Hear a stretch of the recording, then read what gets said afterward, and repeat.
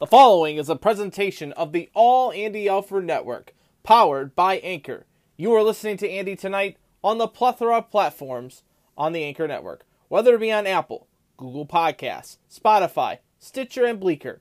However you listen, wherever and whenever you're listening, thank you so much for tuning into the program tonight. You can always be a part of our show by following us on Twitter. It is at All Andy Alford. It is at All Andy Alford. And Facebook.com/All Andy Alford. What a way to start the weekend. Bowling Green, a huge win on Saturday over the Miami Redhawks. That is a rivalry win. And it keeps Scott Loeffler's job safe for right now. While Michigan and Toledo get the job done, and Ohio State was on the bye. They get back into the swing of things this week. So does Michigan get a bye? Toledo has a date. And Bowling Green is going chippy. But Rocky Top, you'll always be home sweet home to me. Good old Rocky Top. Woo! Rocky Top, Tennessee. Tennessee upsets Alabama. And Notre Dame falls to Stanford. The Browns are dead. They're absolutely dead. We'll talk about them. The Lions are on a bye and now get ready to head down to Big D, to Jerry World, to take on Dak Prescott and them boys. We'll see if they are them boys this weekend. Jackets have struggled in the first three. Gets the huge win on Tuesday night against Vancouver. They're playing as we're talking tonight. We'll discuss it all. And the first look of the National Hockey League's reverse retros. You'll hear my opinion on that.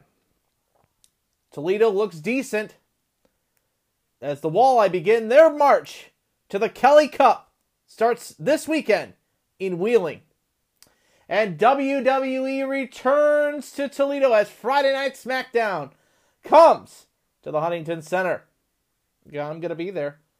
But the question is, when is AEW going to be coming to Toledo? We'll discuss that. And so much more tonight on this Thursday night edition. We're a few moments away from kickoff. But, of course, like I said, the Jackets are on. They're losing right now to Nashville 1-0. The Hicks with sticks. It's time to start All Andy Alford right now on the Anchor Network. Guess who's back? All Andy Alford. And a shot at a goal. 24 runs in the span of really shut out. Gambino hit to a home run. Go, Jack. That's way back. Put some extra relish on my hot dog. Bear down, Chicago Bears. Choo-choo, it's time for All Andy Alford.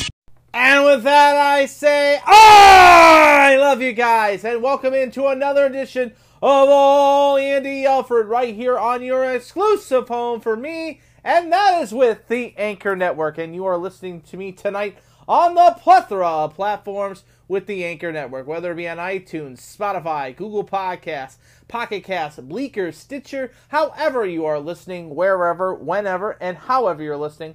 From the bottom of my heart, thank you. Thank you for giving me your time and your effort to listen to what is happening in the sports world, as well as what's happening in my everyday life. You could be a part of the show by following us on Twitter. It is at All Andy Alford. It is at All Andy Alford, as well as Facebook.com/All Andy Alford. And welcome into tonight's show on this, the 20th day of October, 2022. Lots to get into tonight, of course. The Jackets underway at Nationwide Arena in the Arena District as they are taking on the Nashville Predators tonight. And as I just am talking, Ryan Johansson, the former Blue Jacket, puts it past Elvis Merzlikins. It's now 2-0 Nashville. We'll get into what's been happening with the Jackets lately. Struggling as of late. We'll get into that. Also, we'll talk a little bit about the Toledo Walleye as the opening night rosters have been set. They will head now to Wheeling for their start of their season. They won't return back until November It'll be the first weekend in November, November 5th, as they'll welcome in the Cincinnati Cyclones. Also tonight, we will dive into, of course, pro wrestling coming in to Huntington Center this weekend, as it will be WWE's SmackDown Live is coming to the Huntington Center. We'll preview that for you guys, that it will be taking place tomorrow night. Also, we'll hear the Week 7 recap in preview Week 7 in the National Football League, and the Browns are dead, folks. We'll talk about that as well. So, like I said, you can always be a part of the show by following us on Twitter. It is at AllAndyElford, as well as Facebook.com/AllAndyElford. And welcome into the show. Let's get right into it, of course, as the Jackets are playing right now, like I mentioned before. Let's talk about this past weekend. Bowling Green, and we'll talk about the team. We're first going to talk about the team out of Wood County. Bowling Green played an absolutely good game. Good game. I'm not going to say the best game. A really good game. And to be honest with you, I felt Bowling Green played very, very well in the second half of this football game. Their defense really stood tall. They played extremely well.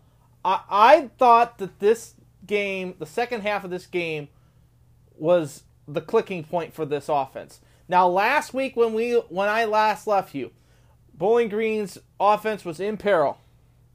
They looked absolutely embarrassed. And Wednesday, what we were told from Scott Leffler, Wednesday from somebody in the staff, and you'll hear it in his post-game comments, he went off on the players. He went off on coaching staff.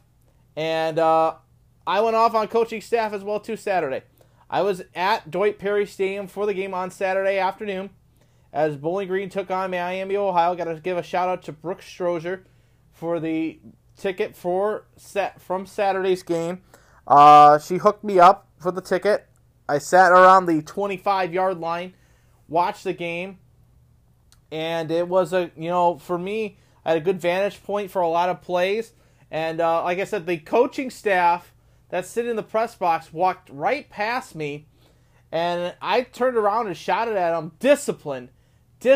And it was, they had a hard time with the discipline. They really did. And here's why I say that. Because in the opening drive of the game for Miami, Ohio, they drove down the field. They didn't drive down the field. It was really not them driving down the field. It was the penalties that drove them down the field. Bowling Green had them dead to rights on their first possession. On their first possession, ladies and gentlemen. On their first possession. Had them dead to rights. Dead to rights!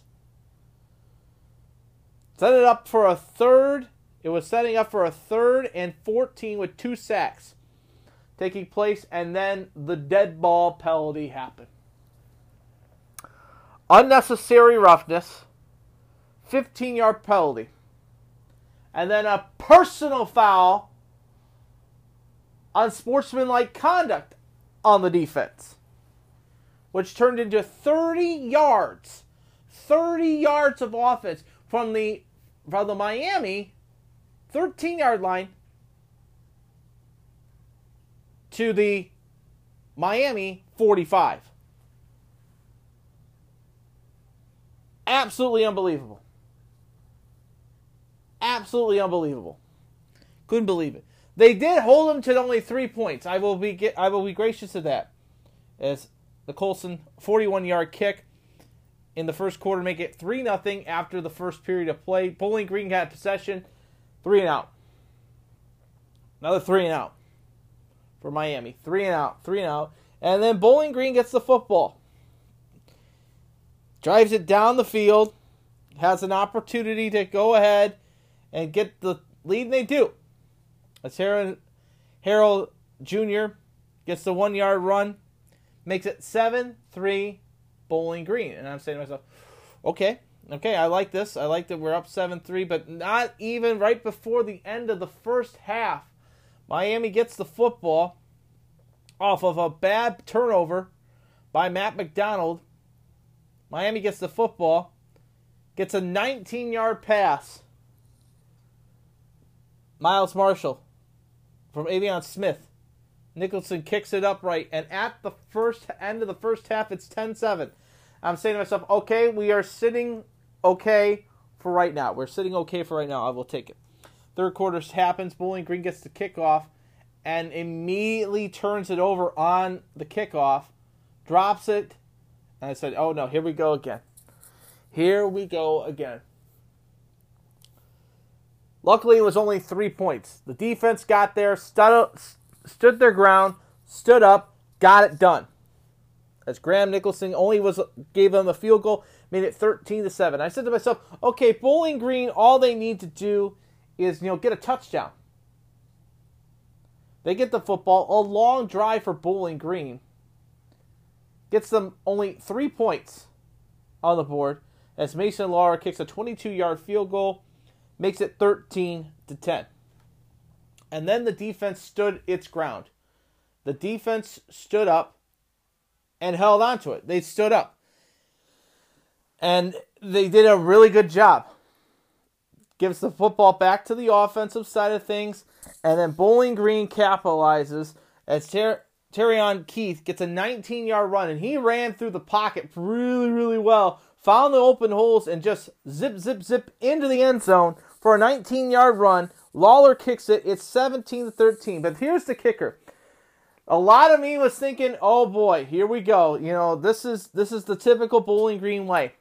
Bowling Green always seems to find a way to blow this game no matter what the situation is. No matter what the situation is. And what happens? The defense stood tall. The defense found a way. And they stood on a fourth down, held them to one, held that defensive line, did not make them go to a fourth down, made them go down to a 4th and 5, 4th and 7, run it down. The quarterback, Avion Smith, was short of the line of game by a yard. Turnover on offense. Turnover to the offense of Bowling Green, and Bowling Green shut it down. They got the football, shut it down, and closed it out for a huge 17-13 win, saving Scott Leffler's job for the moment, and BG with the big win for the overall stats in this game. The overall box score. Smith, 9 for 17, 91 yards, 1 TD. His QBR rating of a 19.8. He also ran the football 14 times for 55 yards. Shelton, 6 carries, 22 yards of the game. For Miami, it was Walker with 3 catches for 45 yards. Marshall, 1 catch, 19 yards for him. For Matt McDonald in the game, he was 16 for 29. And here's the problem I have. McDonald, when he throws the football, he is zipping that football right to the wide receivers. And the wide receivers are there. They're wide open. The problem is, they're bracing for the hit. They're bracing for the strong hit. And they're bracing very, very hard. And for me, seeing that, and what that turns into is that they're bracing for the hit and immediately dropping the football, which is making it an incomplete pass. For me, if you know you're going to get hit, you catch the ball, bring it in, and immediately fall down to your knees. Because if you're down, you know you're going to be down, bring it in, fall to your knees. If you get hit, there's a good possibility you could get hit with a penalty. There's a strong possibility that you could get hit with the penalty. The opposition could be hit with a penalty.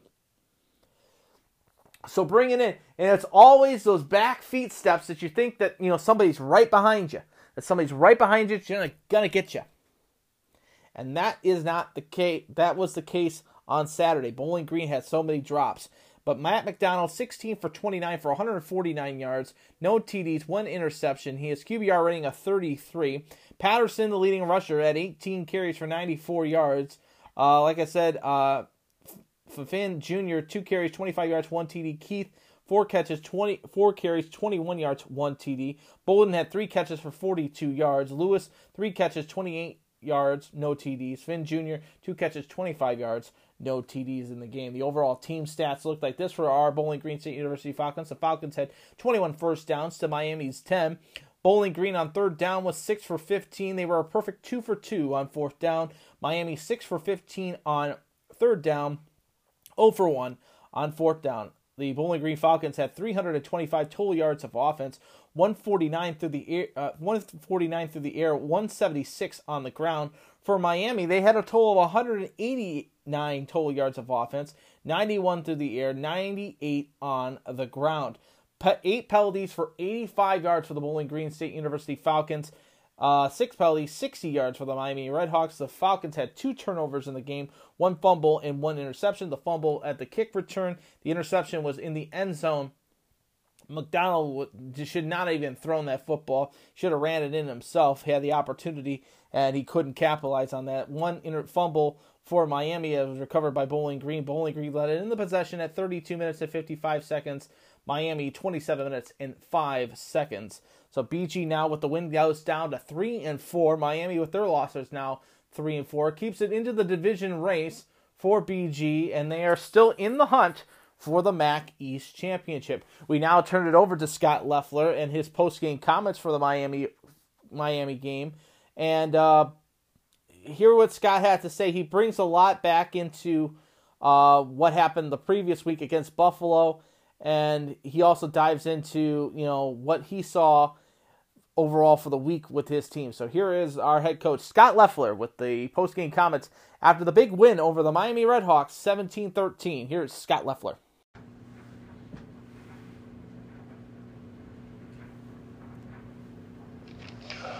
Super proud of our football team. And I thought we made, I thought we made a huge jump in our program. And Wednesday, I went absolutely bonkers, to be quite honest with you, as mad as I've been in a long time in terms of not encouraging each other. Very similar to what happened last week on the sidelines. And I thought our energy... First off, I want to thank the Leadership Council. They called a team meeting on Thursday, and they got it right. And in the MAC, just like I said, anyone can win at any time. You got to have the best locker room, the best week of preparation. You got to bring juice and energy on game day. And last week we didn't, and this week we did, and we found a way to win. There were some things that we got to clean up. As a coach, when you bring juice and energy and you have great effort, you play your ass off, we can fix those things to make our team better. And very similar to the Marshall game, this was a huge step. And I know that there's a lot wrong. I mean, God, we should have scored a couple more times in the red zone. But we made some strides as a team. And that's really, really important. So it was some old school football today. 2 good defenses. Super proud of the offense in terms of running the ball. I think the most that I think Kentucky ran for the most. I think it was 120 yards, that or Kent State, and we ran for 176 yards. And we're going to have to do that. I mean, we got great skill guys. They didn't catch the ball particularly well today, but when we get to November, when it's raining like hell, snowing sideways, there's 5 people in the stands from action. You're going to have to find a way to run the ball. And you're going to have to find a way to be motivated on the sideline. And so I'm really proud and I'm really happy that we made a jump in our program. And I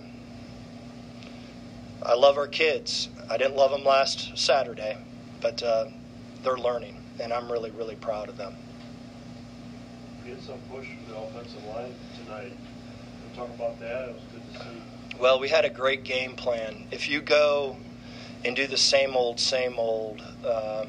versus Miami of Ohio, they're going to crush you in the run game. We did a bunch of things in the run game that we haven't shown all year long.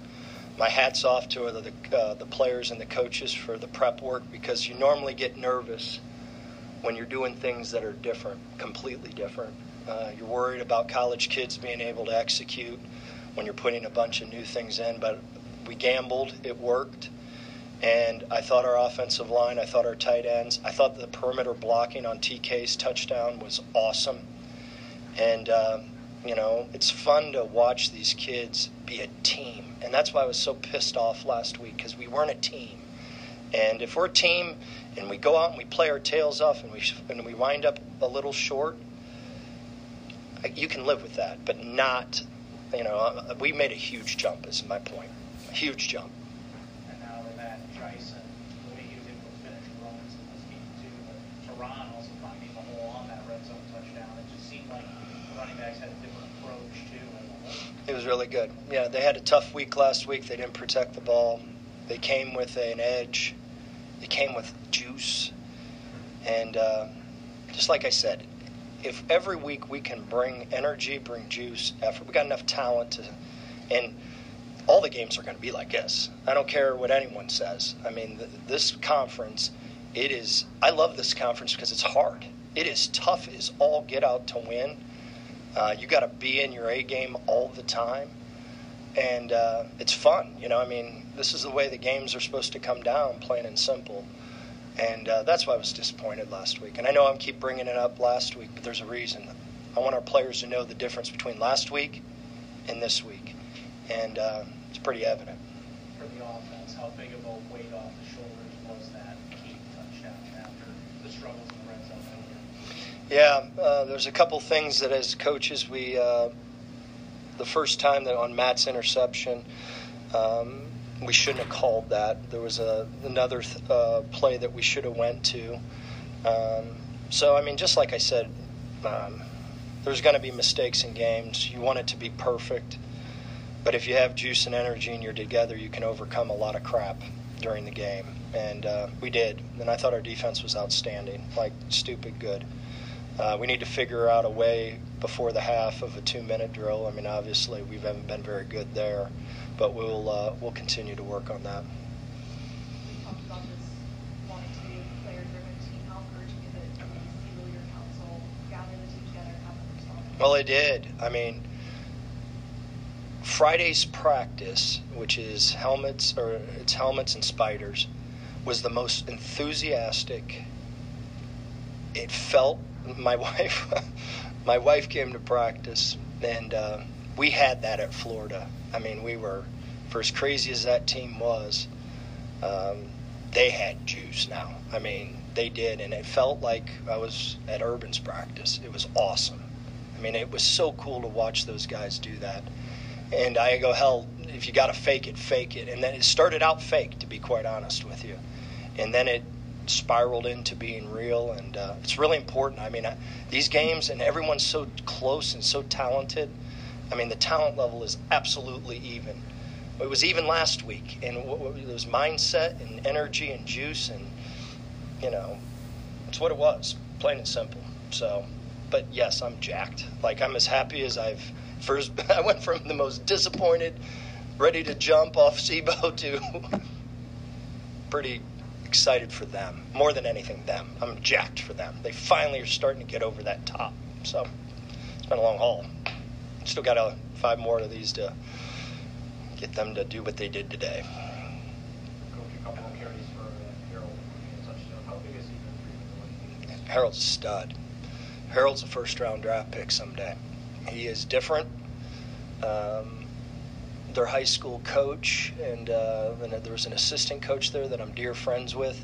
He was a late qualifier, and he said, Scott, this dude's an NFL tight end. And we watched 2 clips and went, how are we getting this guy? And he's different. He's got a lot to learn, but he is special. If you just watch the Mississippi State game, no one can tackle this dude. He is, for how young he is, you wait till this guy gets in the weight room. Most of the time you're scared as heck for have a freshman at the point of attack. His hands are so strong and his base is so strong. You wait till he gets in the weight room because he's a really good football player. Questions for Coach? Hey, Van. Hey, Coach. We beat the Red Hawks, man. You did, sir. We beat the Red Hawks. So, Van's the best recruiter and the most awesome Bowling Green guy ever. I love him. So, that was really cool. So, I'm going home. And I'm going to go hang out with my crew for 10 hours or whatever it is. So, thanks, guys. Appreciate it. So So you just heard Scott Loeffler's post-game comments. He emphasized, of course, that this team got a lot better from what he saw, and like he said, he mentioned about it that he challenged, the leadership committee came and had the players only meeting on Thursday, challenged themselves to be better, and they came out and did better on Thursday as Bowling Green gets the big win 17-13 over the Miami Redhawks. Let's dive into the rest of the college football spectrum before we get into week 8 of the college football arena. We'll continue with our trek with the Mid-American Conference, and the University of Toledo Rockets had a huge home game against the Kent State Golden Flashes. Golden Flashes up huge at the half. They were up 31-28 at halftime, but then in the second half, it felt like Kent State stayed in the locker room as Kent State was beaten by the Rockets in the second half alone. They were outscored 24-0 in the second half alone. The University of Toledo Rockets beat the Kent State Golden Flashes by a score of 52-31. The Rockets now improved to 5-2. Kent State 2-5. As Daquan Finn had 7 touchdowns in the game. He was a good outing for him. He was 16 for 22 for 263 yards, 6 touchdowns in the air. His QBR rating of an 87.9. He also ran one in. He was 14 carries for 87 yards, 1 TD. His longest was 27 yards. Newton, 5 catches, 125 yards, 2 TDs. Barkley, 3 catches, 61 yards, 2 TDs. Maddox, 5 catches, 51 yards, 1 TD. And Turner, 2 catches, 17 yards, 1 TD in the game. So the Rockets, a big 52-31 win over Kent State. They now, like I said, go to 5-2. For me, the penalties were a lot better for the Rockets. They had 5 penalties for 35 yards. The last couple of weeks they've been struggling in the penalty run. They had 490 yards of total offense, 263 through the air, 227 on the ground. Kent State had 393 total yards of offense, 162 through the air, 231 on the ground. So the rushing was there for Kent State. So it's good for Bowling Green to see that. If Bowling Green wants to continue running the football, the BG offense is going to be very, very key. They could use that as a key momentum swing for themselves. So we'll see how that shakes out for you going forward. As well as, let's take a look at some of the Big Ten games from Week 7 in the college football spectrum. And the big one, of course, at the Big House, is Michigan getting a huge 41-17 win over Penn State, as they just absolutely took Penn State to the woodshed in the second half of the football game, outscoring the Nittany Lions by a score of 25-3. It was all Corum in the game as well. He had a 61-yard touchdown run. He also had a 1-yard run, of course, and they were up 6-0 at the end of the first. They were up only by 2 at halftime, 16-14, but they turned it on in the second half, 15-3 by the end of the third, and they put 10 more points in the fourth quarter. The Michigan Wolverines are now fully bowl eligible at 7-0 with the big 41-17 win over Penn State. Penn State, their first loss of the season. They are now 5-1. By the way, for Penn State, Clifford was 7 for 19 for 120 yards, QBR rating of 78.6. Allar 5 for 10 for 37 yards, QBR rating of 21.3. For Michigan, it was J.J. McCarthy. He was 17 for 24 for 145 yards. No TDs, 1 interception. His QBR, though, was a 77.0, so it was good to see that. Crom, 28 carries for 166 yards, 2 TDs. Edwards, 16 carries, 173 yards, 2 TDs in the game for Michigan. So Michigan, a big win. They now go to 7-0. And now let's take a look at the rest of Week 7 in the college football spectrum. So it's now time to take a look at Week 7 of the college football spectrum, as well as looking at the top 25 going into Week 8, as well as the big games for Week 8 in the college football spectrum, and hear my predictions on who's going to win this upcoming Saturday. Let's take a look at the top 25 from this past Saturday, as Ole Miss, 9th ranked in the country, beats Auburn 48-34. It was Oklahoma pulling the upset, beating 19th ranked Kansas by a score of 52-42. 22nd ranked Texas getting a big win over Iowa State 24-21. It was Georgia routing Vanderbilt 55-0. And then we had the game. There was 3 big games of the day. 3 big games of the day. Michigan Penn State was the noon kick. And then the nightcap was USC Utah, but this one was the big one, as it was 3rd-ranked Alabama, the Crimson Tide, headed into Knoxville, into Rocky Top, to see the Tennessee Volunteers. And this game was a dandy of a game, beautiful game. If you love offense, this game was a great game, and Tennessee absolutely deserved to win this game. They did. They honestly deserved to win this game. And they did. At the half, they were up by 1. Excuse me, they were up. Yeah, they were up by they were up 28 to 20. Alabama had a surge in the 3rd quarter, but the late field goal, of course, the big field goal, Chase McGrath, 40-yard field goal as time expired, gives Tennessee the 52-49 win over the Alabama Crimson Tide, as Tennessee beats Alabama for the first time in 15 years. All is right in the college football world when Alabama loses, my friends. As Hooker was 21 for 30 for 385 yards, 5 TDs, 1 interception. Bryce Young was 35 for 52 for 455 yards, 2 TDs in the game. Wright had 12 carries for 71 yards for Tennessee. Gibbs, 24 carries, 103 yards, 3 TDs in the game for Alabama in the game. So Alabama falls to Tennessee 52-49 and gives Alabama their first loss of the season. 13th-ranked TCU upsets 8th-ranked Oklahoma State in double overtime by a score of 43-40. It was the Syracuse Orange, 18th ranked in the country, upsetting 15th ranked NC State 24-9 in the Dome. James Madison falls to Georgia Southern by a score of 45-38. James Madison, 25th ranked in the country. It was Clemson, the Tigers, getting a big 34-28 win over the Florida State Seminoles. 22nd ranked Kentucky beats 16th ranked Mississippi State 27-17. And then the nightcap, of course, the big one. Like I mentioned before, the big 3 games. The final game, 7th-ranked USC taking on 20th-ranked Utah. And the Utah team came out to play when the sun came down. They hit every marker.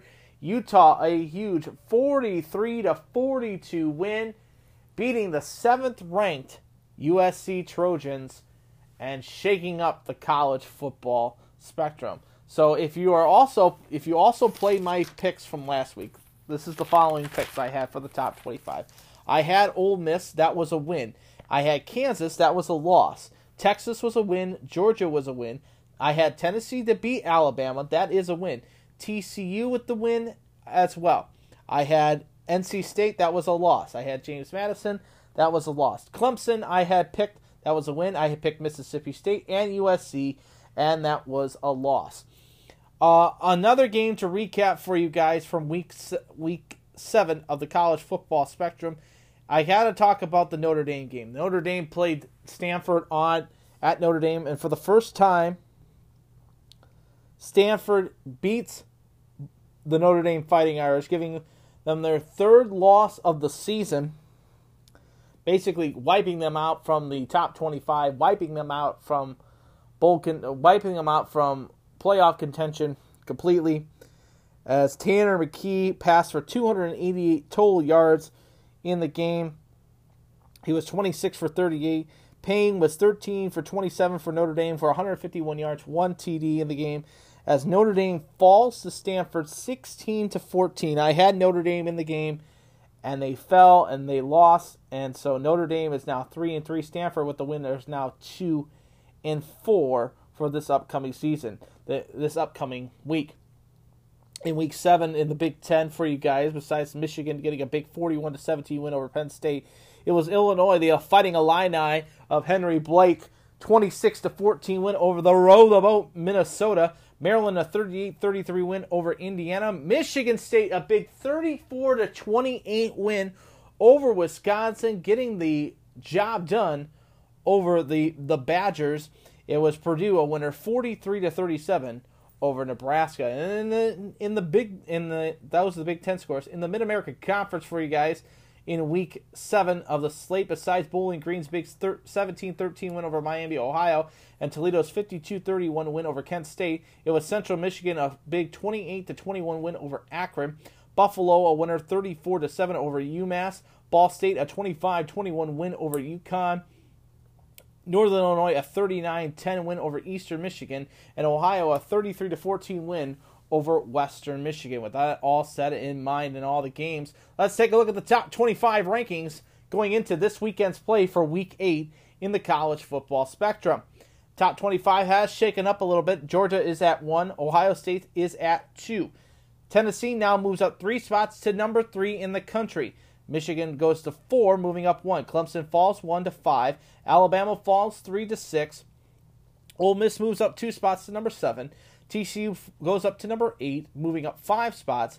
Moving up 2 spots is the UCLA Bruins, and 10th ranked Oregon moves up 2 spots to 10 overall. Oklahoma State falls 3 spots to number 11. USC falls 5 spots to number 12. Wake Forest moves up 1. Syracuse moves up 1 to 14. Wake Forest is 13th ranked in the country. Utah moves up 5 spots to 15th ranked in the country as the Penn State Nittany Lions fall 6 spots to number 16 in the country. Kansas State gets their first ranking at 17. Illinois moves up 6 spots to 18. Kentucky moves up 3 spots to 19. Texas moves up 2 spots to number 20. Cincinnati stays at 21. UNC goes now to number 22. NC State falls 8 spots to number 23. Mississippi State falls to 24th, and they fall 8 spots. And Tulane gets into the top 25 at 6-1, and that is the AP top 25 for you guys. And now it's time to take a look at Week 8's predictions right here on All Andy Alfred. And we take a look at the top 25 first and foremost. And we first and foremost start off with the noon kickoffs right here on All Andy Alfred. As it will be 3rd ranked Tennessee welcoming UT and Martin. Noon kick on the SEC network.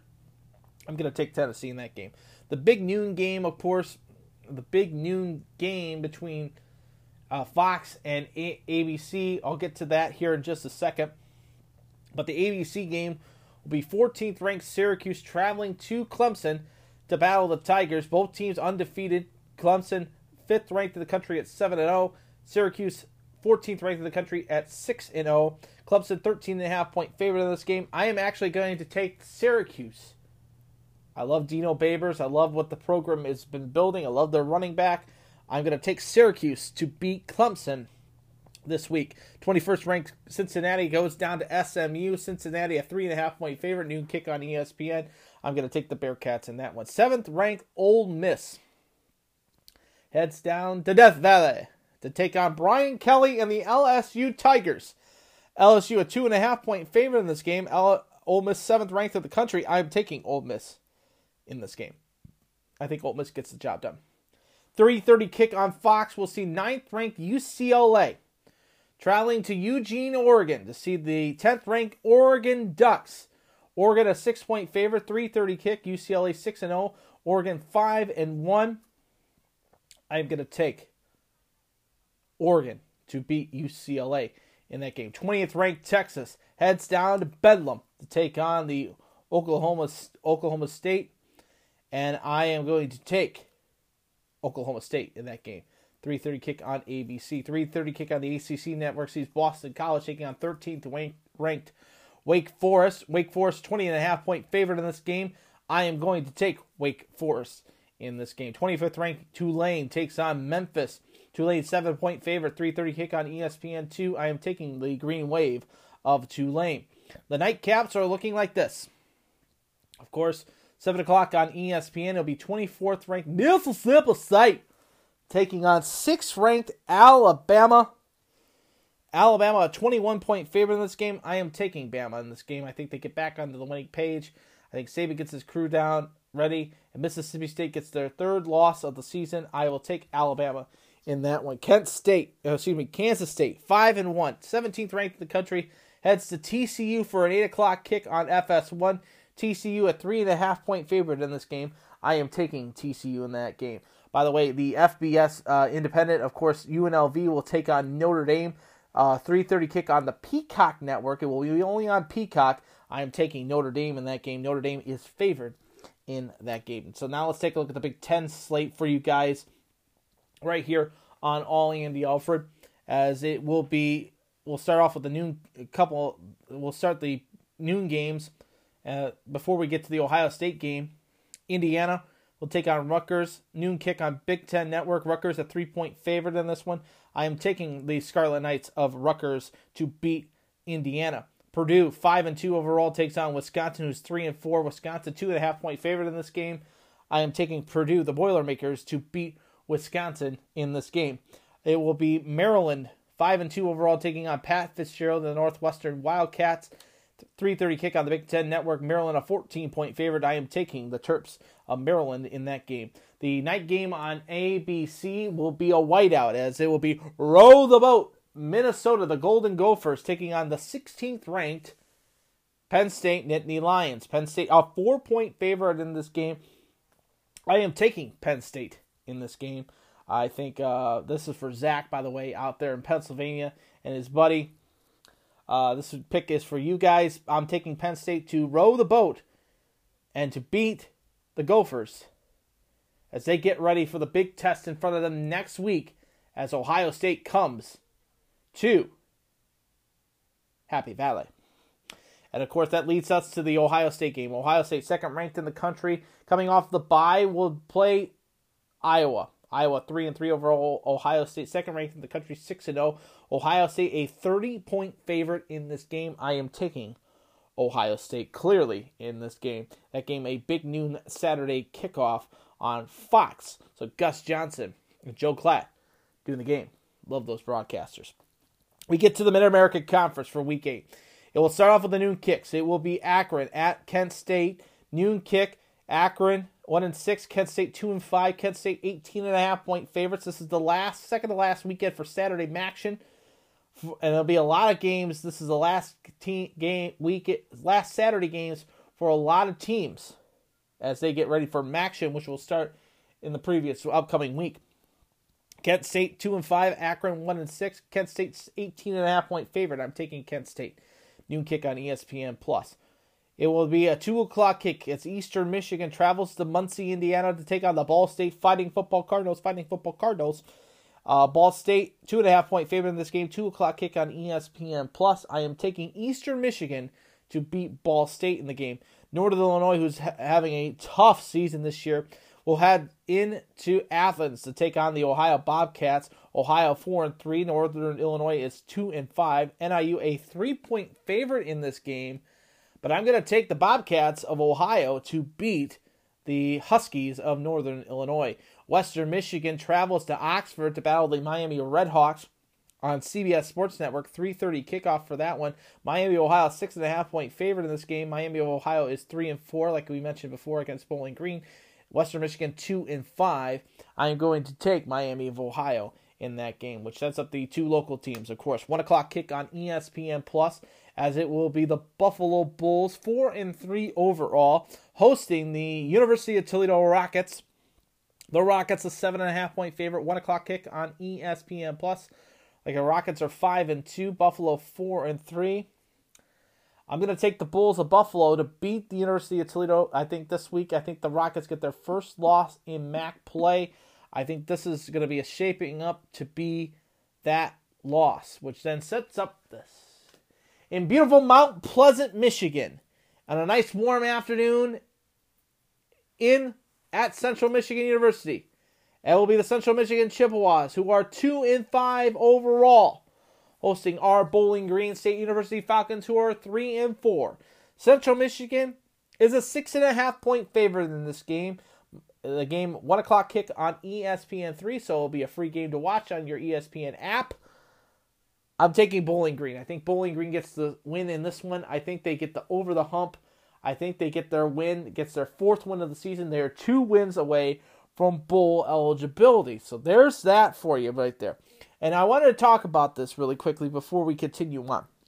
All right, so after this game, Bowling Green then will have a bye the week of the 24th of October. They will have a bye. They will then come back to playing football on the 2nd of November, which is a Wednesday night. November the 2nd, they will host Western Michigan, 7 o'clock kick on ESPN2. They will play then again another Wednesday night game 1 week after that against Kent State, 7 o'clock kick for that. Okay, and then it finishes out with 2 road games. The 15th of November. Circle this date for you guys, ladies and gentlemen. It will be the Battle of I-75 as our Bowling Green State University Falcons travel to the Glass Bowl to take on the University of Toledo Rockets.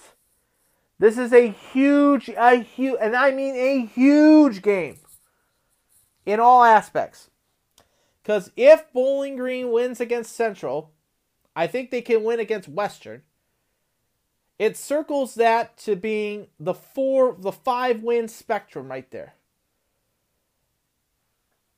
Kent State's going to be a tough game for them. I think it's going to be a tough game for them, which sets up Bowling Green to play Toledo. And if Toledo and Bowling Green play well, I think it's going to be a close game. I really think it's going to be a close game. But we will be there for that game. Stay tuned for information regarding our All Andy Alford tailgate, as well as, I got to pay attention to this, the Barstool Sports College Football Show with Casey, Dave Portnoy, Big Cat, and Brandon Walker will be at the Glass Bowl for this game for the College Football Show. So, here's the situation regarding the tailgate. With that happening at the same time as with our tailgate, we are going to be doing the tailgate early this year. I mean, we are talking early. We're talking a 3:30 tailgate, as the football game is scheduled right now for a 7 o'clock kick. They're scheduled to do the Barstool Sports Show around 6 to get into the stadium for 7 o'clock kick. So, I gotta say this. This is a big one. This is a big game.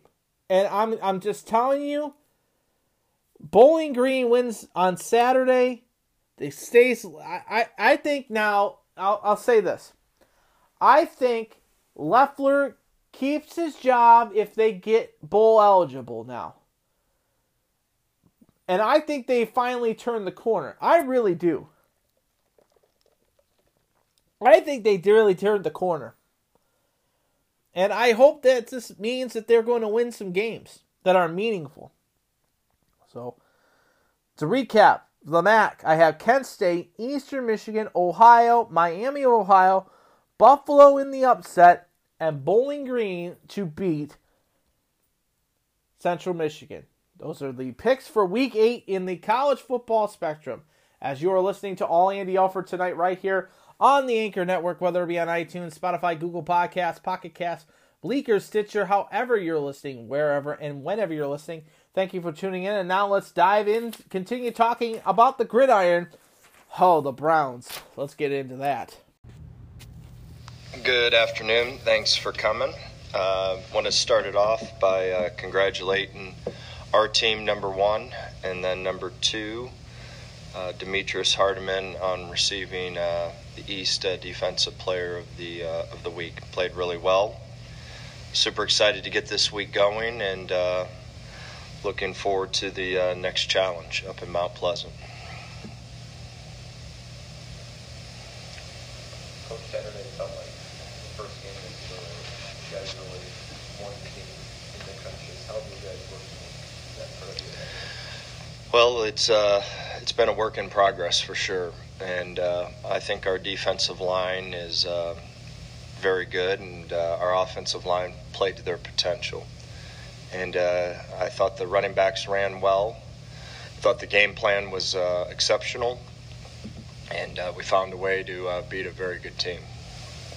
How are you seeing that running effort kind of develop over these last few weeks? Yeah, I think they were put in a tough situation coming into the season. We knew that each of them were going to play a part, but not to the extent that they all are now because of Terrion. And I thought they really played well as a unit. I mean, all of them did.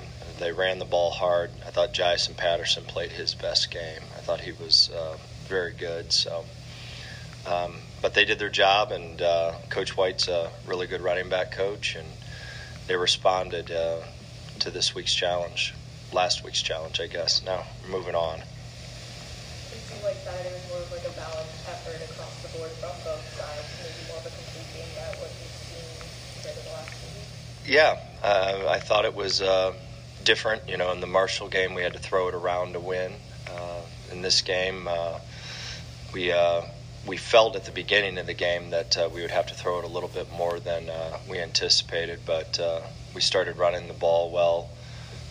The few things that we put in differently were working, so the defense was playing great, so running the ball was the best thing at that time to win the game.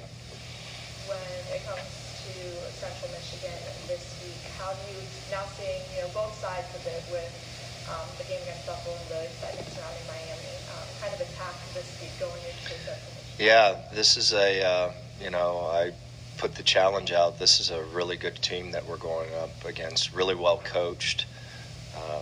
They know how to win. It's very similar to Miami. They're a good team. And going up there is very difficult to play. It's normally cold and windy, but thank goodness we are supposed to have nice weather. And, we got to go play our best game. Just like I've said, it doesn't matter who we play anymore. And this league is chaotic. It's crazy. And each week you got to bring your A game. If not, you're going to get your tail kicked in. So we've got to have a really good week of practice. We need to eliminate some mistakes. We need to catch the ball better. That was the one negative on offense. We just didn't catch the ball very well. Could have had I think Max should have been 23 of 29 if we could just catch the football. So need to clean up some things in the red area. I need to start scoring touchdowns down there and keep playing good defense. What's it like having back-to-back home games and going out on the road for that final Saturday? Yeah, we're finally Saturday is our last game of the second season, as we would call it. The regular college football, and then for the next month, we don't know what day it is, what time it is, what month it is. It's different. So this is a great opportunity to see how mature our team is and how much they can move the needle of our program going up to play a really good Central Michigan team.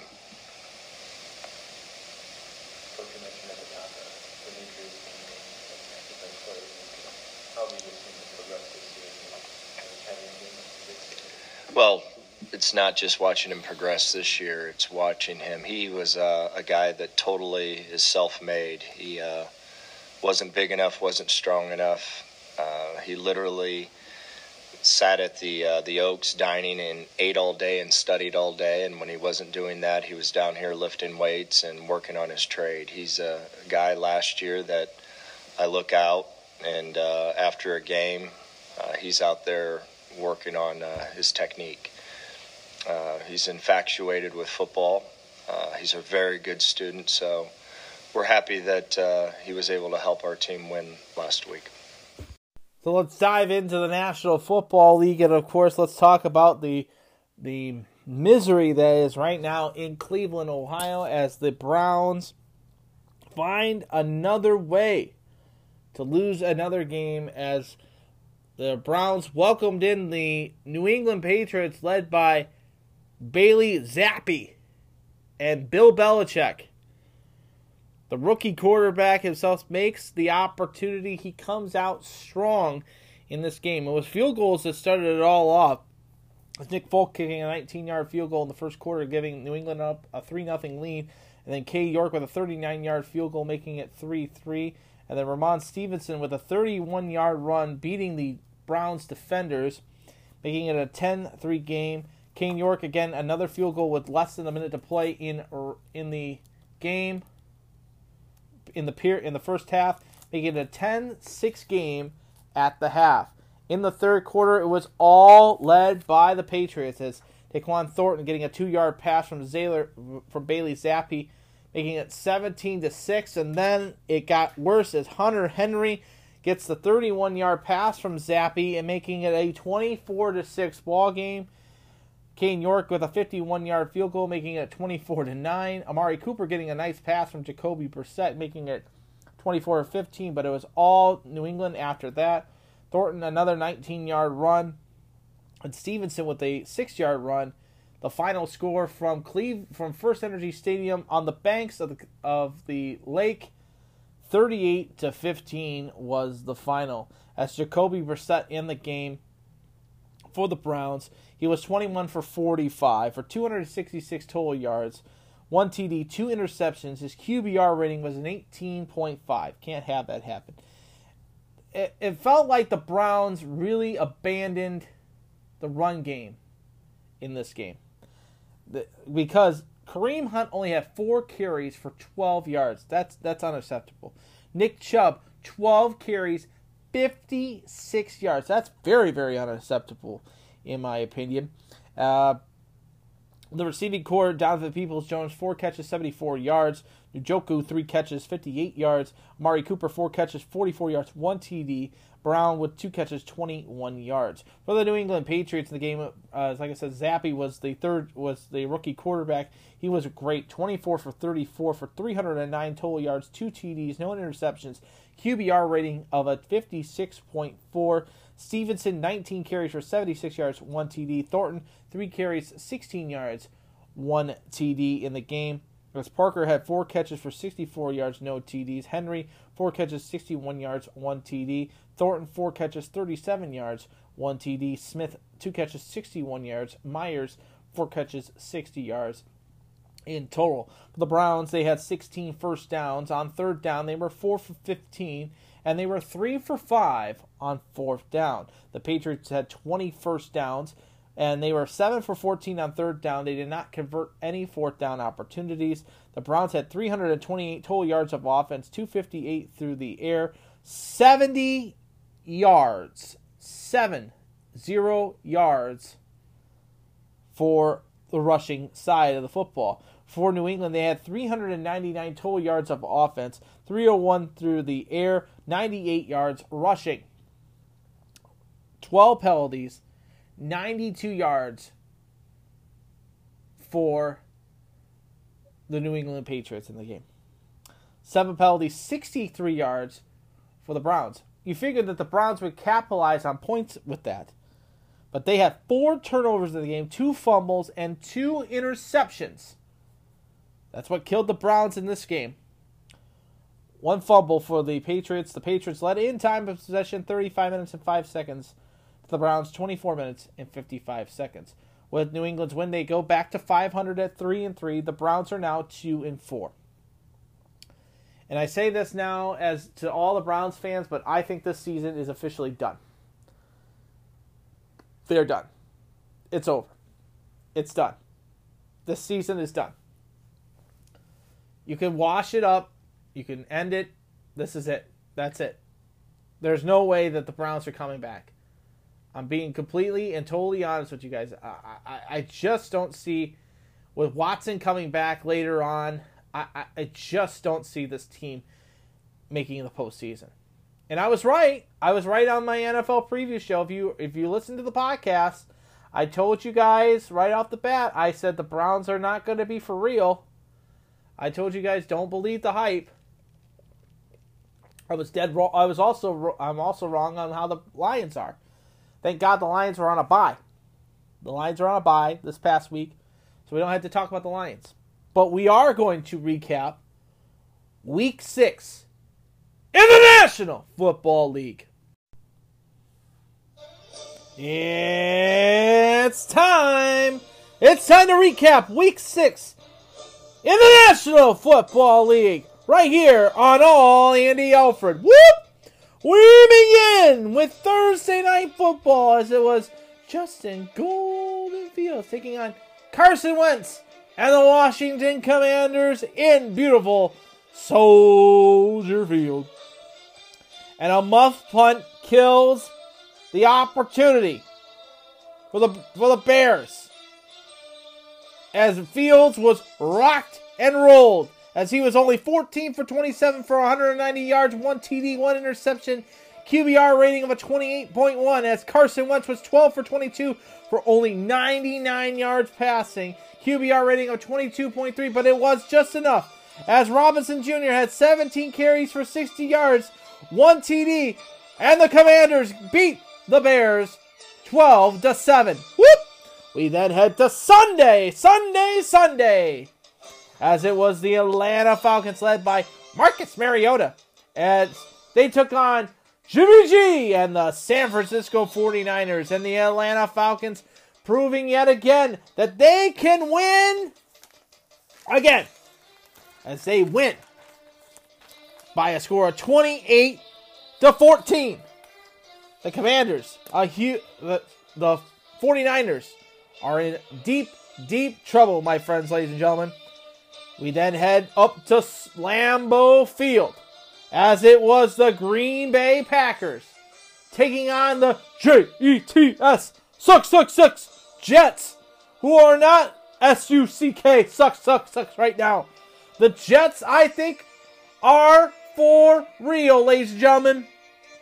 The Jets ground Aaron Rodgers, and the Green Bay Packers, the Packers, are in trouble, ladies and gentlemen, as Rodgers, 26 for 41 for 246 yards, only 1 TD, as banging mom Zach Wilson was 10 for 18 for 110 yards. The Jets pound the Fudge Packers 27-10. Woo! We then head down to Indianapolis, as Matt Ryan in the Indianapolis Colts took on Touchdown Jesus and Trevor Lawrence and the Jacksonville Jaguars. And the Indianapolis Colts getting a huge win, getting back into the playoff picture and into the division picture with a big 34-27 win over the Jacksonville Jaguars. We head down to beautiful Miami, Florida, as Kirk Cousins and the Minnesota Vikings took on the two-less Miami Dolphins. And Kirk Cousins, a solid outing for him, as he, in the game, was a solid 20 for 30 for 175 yards and 2 TDs. Teddy Bridgewater, Bridge over troubled water, 23 for 34 for 329 yards, 2 TDs, and 2 interceptions, as the Dolphins fall to the Minnesota Vikings by a score of 24-16. We head down to the Superdome, as it was I'm Joe Burrow. Let's ride. And the Bengals taking on the New Orleans Saints. And the Bengals did not bungle this game. They get the job done, as Joey B and the AFC champion Bengals, as Burrow was 26 for 37 for 300 yards passing and 3 TDs, as Andy Dalton, the former quarterback of the Bengals, 17 for 32 for 162 yards, 1 TD. The Bengals, a 30-26 win over the New Orleans Saints. We then head to the Meadowlands as the G-Men take on Lamar Jackson. I run fast. And the Baltimore Ravens. And the G-Men unmistakably, undefiably beat the Baltimore Ravens, as Daniel Jones was 19 for 27 for 173 yards and 2 TDs. Lamar Jackson 17 for 32 for 210 yards, 1 TD, 1 interception, as the G-Men get a huge 24-20 win over the Baltimore Ravens. And the G-Men are now 5-1, baby!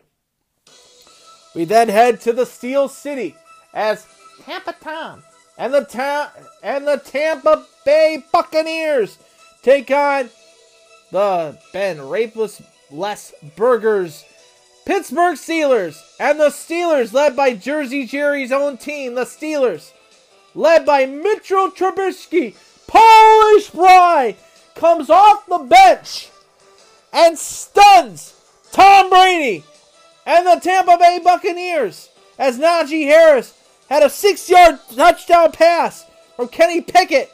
But it was all Trubisky after that.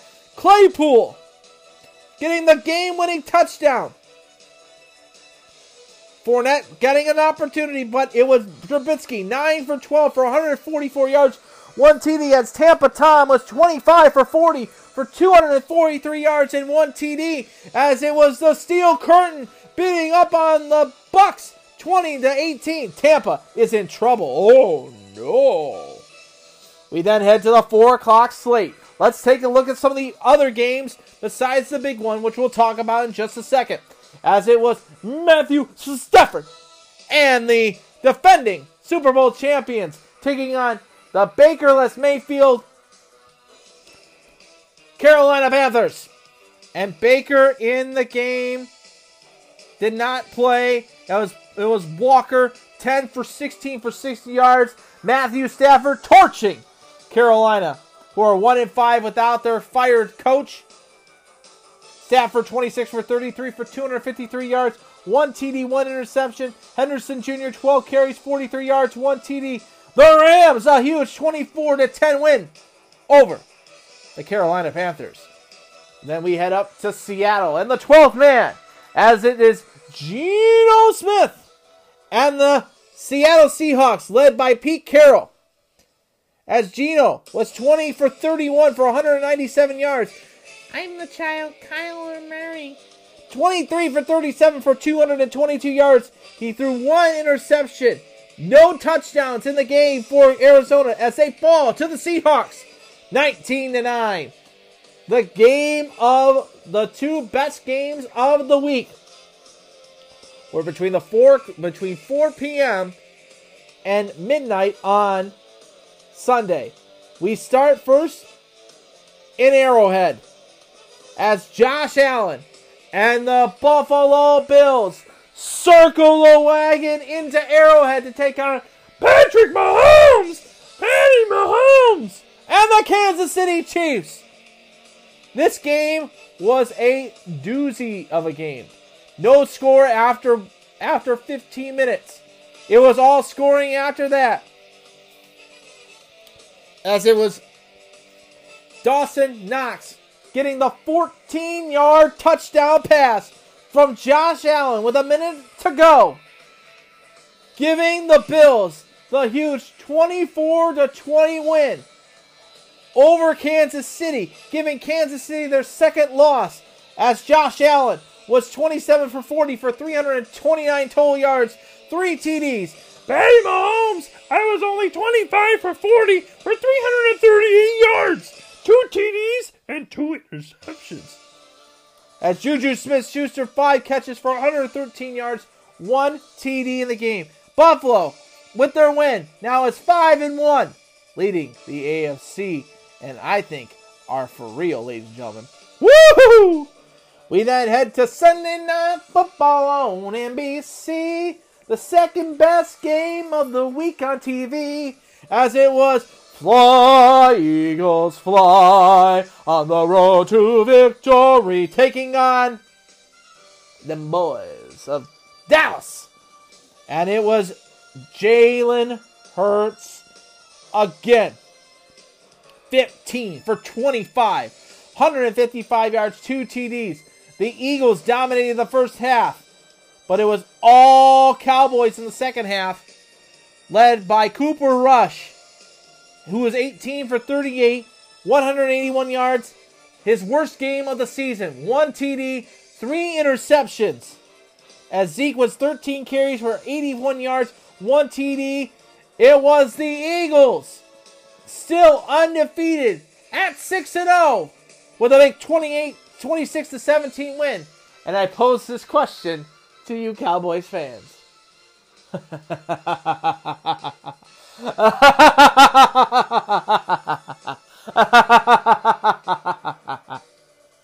You still them boys? Woo.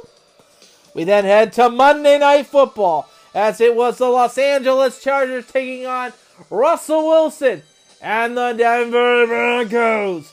As this game was honestly not good. Very, very not good.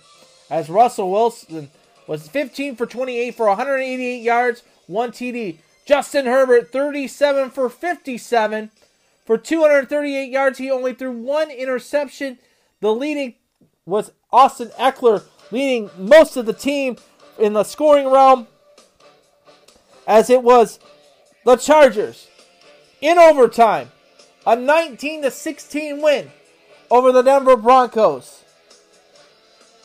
If you count it, for week 6, I had Chicago. That was a loss. San Francisco, that was a loss. I had the Jets. That's a win. I had Indianapolis. That was a win. I had Minnesota. That was a win. Cincinnati, a win. I had Baltimore. That was a loss. Tampa, that's a loss. Cleveland, that was a loss. The Rams, a win. Arizona, a loss. Buffalo, a win. Philly, a win. And the Chargers, a win. So 1, 2, 3, 4, 5, 6, 7, 8 wins. And 1, 2, 3, 4, 5, 6, 8 and 6 overall in my NFL picks. If you count the college football picks, which was 17 and 7 and 8 and 6, 25 and 13 this past weekend. So there is all the NFL recap for you right here, week 7. And now it's time, week 6, my apologies. And now it's time to preview week 7 and hear my predictions in the National Football League. It's now time to preview week 7 in the National Football League and hear my picks for week 7 in the National Football League. And we begin tonight with Thursday Night Football, as is the New Orleans Saints traveling out to Arizona to see Kyler Murray and the Arizona Cardinals. The overall game getting ready to start here. Actually, is underway as we speak. The Cardinals, a favorite, 2.5. The over-under, 43.5 points. I am taking Arizona to beat New Orleans. The Sunday slate looks like this. The Falcons travel to Cincinnati to take on the Bengals. 1 o'clock kick on Fox. I am taking Cincinnati, who is a 6.5 point favorite in this game. Indianapolis travels to Tennessee to take on the Titans. Indy 3-2-1. The Titans 3-2. Tennessee a 2.5 point favorite. 1 o'clock kick on CBS. I am taking Tennessee in this game. Green Bay travels to Washington to take on the Commanders. 1 o'clock kick. Green Bay a 4.5 point favorite in this game. I am taking Green Bay in this game. Tampa Bay 3-3 overall takes on the Carolina Panthers, who are 1-5. Tampa 11 point favorite in this game. I am taking Tampa in this game. The Jacksonville Jaguars, who are the home team, 2-4, take on the G-Men, the Giants. Jacksonville a 3 point favorite. 1 o'clock kick on Fox. I am taking the G-Men in that game, which sets up the two local teams. We'll first and foremost start off with a 1 o'clock kick on CBS. That is the Browns, 2-4 overall, taking on the Ravens, who are 3-3. Baltimore, a 6.5 point favorite in this game. I am taking the Ravens in this game. I think Baltimore is the better team. I think they bounce back after the loss against the Giants. I think they are possibly a division winner now, in my opinion. And then the 1 o'clock kick looks like this. The 1-4 Detroit LOL Lions take on the 4-2 Dallas Cowboys. Dallas a 7 point favorite in this game. 1 o'clock kick. I'm taking Detroit. No. I changed my mind. Dak Prescott announced that he is back. He is going to start on Sunday. He's going to torch our secondary. I'm going to take Dallas. I'll take Dallas to beat Detroit. Let's go to the 4 o'clock slates, as it will be the Jets, Jets, traveling out to Mile High to take on Russell Wilson and the Denver Broncos. Denver a 1 point favorite in this game. I'm taking the Jets. I think the Jets are for real in this. I think the Jets are for real. I really do. The Seahawks, led by Geno Wilson and by Pete Carroll, will go into Los Angeles to take on Justin Herbert and the Los Angeles Chargers. 4:25 kickoff for that one. I am taking the Chargers to beat the Seahawks. The Houston Texans travel out to Vegas to take on the Las Vegas Raiders. The Raiders, the 7-point favorite in this one. Both teams only have one win. I think the Raiders get their second win of the season. I am taking the Raiders in that game. You have then the game on Fox, 4:25 kick as Patrick Mahomes travels out to Levi Stadium to take on Jimmy G, which is a rematch of the Super Bowl from a couple seasons ago. And I think this game is going to be an interesting one. I'm taking Kansas City to beat San Francisco. I think Kansas City gets the win. They bounce back. I think they win easily. And that sets up Sunday Night Football as the Pittsburgh Steelers, who are 2-4, travel down to Miami to take on the Dolphins. 8:20 kick. Miami a 7-point favorite. It looks like Tua will be coming back into the lineup. I will take Miami to beat Pittsburgh in that game, which sets up the Monday Night Football game as the Bears travel up to Foxborough to take on the New England Patriots. The Patriots is a 7.5-point favorite. I am taking New England in that game. So, to recap, I have the Cardinals tonight on Thursday night. The Sunday slate, I have Cincinnati over Atlanta, Tennessee over Indianapolis, Green Bay over Washington, Tampa over Carolina, the Giants to beat Jacksonville, Baltimore over Cleveland, Dallas over Detroit. I have the Jets over Denver, the Chargers over the Seahawks, the Chiefs over the San Francisco 49ers.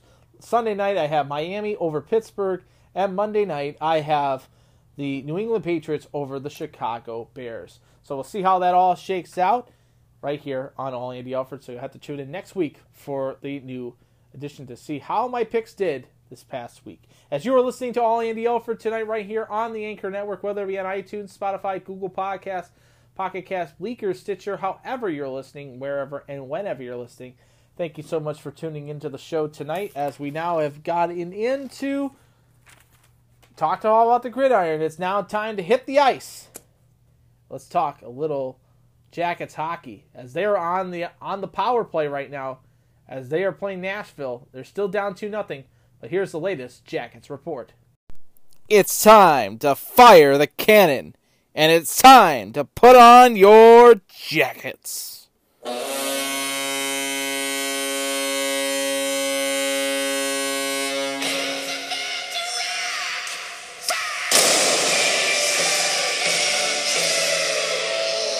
It's time for the Jackets report right here on All Andy Alfred. So it's now time for the latest Jackets report. And when I last left you, the Jackets were getting ready to start the season as they got ready to start the 2022-23 campaign as they just put it in the back of the net on the power play as they're playing the Nashville Predators tonight. Jackets a big goal to get them back into the swing of things as they're down 2-1 to Nashville. But let's recap the game as it was, of course, oh my goodness. It was the kid line that just scored the goal as I'm watching it right now. Beautiful setup out front. Took the shot from the point and just hit it. He hit the top corner. That is Jake Bean with the goal. Top corner, beats the goaltender. And he gets his first of the campaign. Jake Bean. It's 2-1 Jackets now, but let's recap what we've seen so far. The Jackets started off on a skid, ladies and gentlemen, as they took on the Carolina Hurricanes to start the season. It was Johnny Gaudreau Patrick Laine getting his first goal of the season as no goals were scored in the first period. However, he got injured in this game, and he's been out now for estimated 4 to 6 weeks. But it looks like he could be back in the lineup before they make the trip to Finland here upcoming. So the Jackets were out to a 1-0 lead just starting out in the second period, but it was then all Carolina in the game as Jarvis getting his first, Sajak, and then Nikas and Svechnikov all scoring for the Hurricanes as the Hurricanes beat the Jackets in Game 1 of the 2022-23 season by a score of 4-1. It was Martin Necas getting the number 1 star, Frederick Anderson the number 2 star, and Brady Sajak the number 3 star. Jackets were outshot in the game 43-32. They were outdone in the faceoff dot 61% to 39%. Both teams 0 for 2 on the power play. The Jackets out hitting the Hurricanes in the game 26-22. They outblocked the Hurricanes 22-9 in the game. The Jackets fall to 0-1 to start the season. By the way, for the Jackets, it was Tarasov stopping 39 of 43, save percentage of a .907. Anderson stopping a total of 31 of 32, save percentage of a .969. So the Jackets fall in Game 1 of the season. They then took on the Tampa Bay Lightning for their home opener on Friday night. Jackets, Johnny Gaudreau getting his first as a Columbus Blue Jacket at the 2:21 mark of the first period from Justin Danforth and Boone Jenner. It was 1-0, but then the Lightning capitalized as Corey Perry getting his first, and then Steven Stamkos his second of the campaign, making it a 2-1 Tampa lead before Gus Nyquist getting his first of the season from Kenton Johnson, and Guberson on a snapshot, making it a 2-2 game. But at the end of the first period, it's Colton getting his first from Perry and Hedman, making it 3-2. Cam Foote then getting his first of the season for Colton, and Nasterkoff making it 4-2, and then Stamkos getting the deflected shot, beating Tarasov, and giving Tampa Bay the big 5-2 win for the home opener against the Columbus Blue Jackets. Stamkos, the number 1 star, Ross Colton, the number 2 star, Corey Perry, the number 3 star. Tampa outshot the Jackets in the game 39-28. Jackets led in the faceoff dot, though, 71% to 29%. It was the Lightning 1 for 2 on the power play, Columbus 0 for 4. The Jackets out-hit the Lightning 22-18. They outblocked the Lightning 13-4 in the game. For the Lightning in the game, it was Vasilevsky stopping 26-28, save percentage of a .929. For the Jackets, Tarasov again 34 for 39 with a save percentage of about .872. So the Jackets starting off 0-2. Not a good way to start. They then headed to St. Louis the next night, and again, the fate was not on the Jackets as they jumped out. They were down early in the game as Petrev getting his first from Krug on the power play, making it a 1-0 game for St. Louis after 20 minutes. And then Tarasenko getting his first of the season from Falk and Thomas as it was St. Louis's home opener, making it 2-0.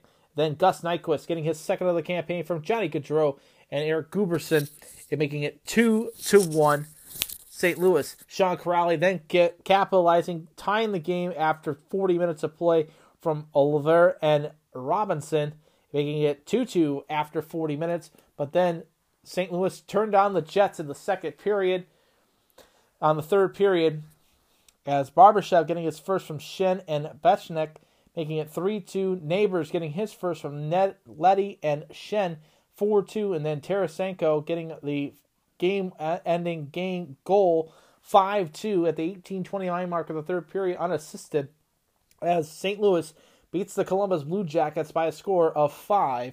The 3 stars of the game: Pavel Buchnevich, Vladimir Tarasenko, and Ilya Brashkov getting the 3 stars in the game, 1, 2, and 3. Jackets and the Blues tied in shots at 25 in the game. Jackets led in the faceoff dot 57% to 43%. St. Louis 1 for 3 on the power play. Columbus 0 for 2. The Blues out-hit the Jackets 28-14, but they tied in blocks at 13. In the game, Tarasov again for the Jacket. Elvis Merzlikins was the starter for the Jackets. He was 20 for 25, save percentage of a .800 for St. Louis. It was Binnington 23 of 25, save percentage of a .920. So the Jackets fall to 0-3 to start the season. It was not good starting spot for the Jackets. Then we get to what Tuesday was. The Jackets took on the Vancouver Canucks at Nationwide Arena. They're getting this big 3-game homestand, and they're taking on Vancouver on Tuesday night, and they got a huge win on Tuesday night. It did not start off well as Bo Horvat getting his second of the season from Penderson and Oliver Ekman-Larsson on the shorthanded goal, making it a 1-0 game. And then Penderson getting his third of the season from Kolsa and Holgeyer, making it 2-0 Vancouver after 20 minutes of play. But then the Jackets turned on the heat as Justin Danforth, my favorite Jacket. First goal of the season from Gavrikov and Chinakhov, making it a 2-1 game in favor of Vancouver as Danforth batted the puck down, getting it into the back of the net, making it 2-1 after 40 minutes of play. Then Zach Werenski, attacks the net and getting his snapshot beating the goaltender, tying the game at 2 from Boone Jenner and Johnny Gaudreau. It's 2-2. Then Bo Horvath, not even a minute later, less than a minute later, getting his third of the season from Pullman and Quentin Hughes, making it a 3-2 Vancouver lead on the deflected shot. But then Johnny Gaudreau getting his second of the season from Boone Jenner and Voracek, tying the game at 3 at the 9:23 mark of the third period as he tucks it in with a great individual effort, wrapping it around the net, playing the Sega Genesis goal. It was absolutely beautiful to see. He took it and did it himself, tying the game at 3. We then get into overtime. If it goes to overtime, the Jackets do pick up a point. So does Vancouver. And then in the overtime period, a breakdown in the play for Vancouver. It turns into a 2-on-1 between Gavrikov and Chinakhov. And Gavrikov getting the pass, taking the shot, beating the goaltender. And the Jackets get their first win of the season in overtime. Gavrikov, his first from Chinakhov and Voracek in overtime. Jackets win 4-3.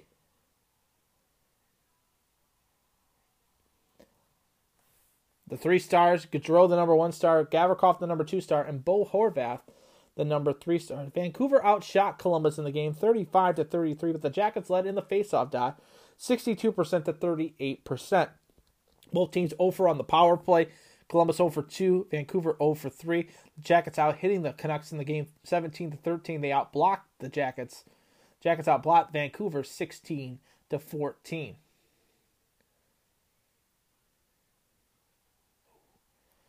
So we'll see how that all shakes out. They're playing Vancouver. They're playing Nashville tonight. Nashville just scored a little bit ago, right before the end of the period. And the Jackets are now down 3-1 after 40 minutes of play. The Jackets are out shooting the Predators 25-18 in this game. As Elvis Merzlikins is starting for the... Oh, by the way, let me recap the goaltending situation for you guys.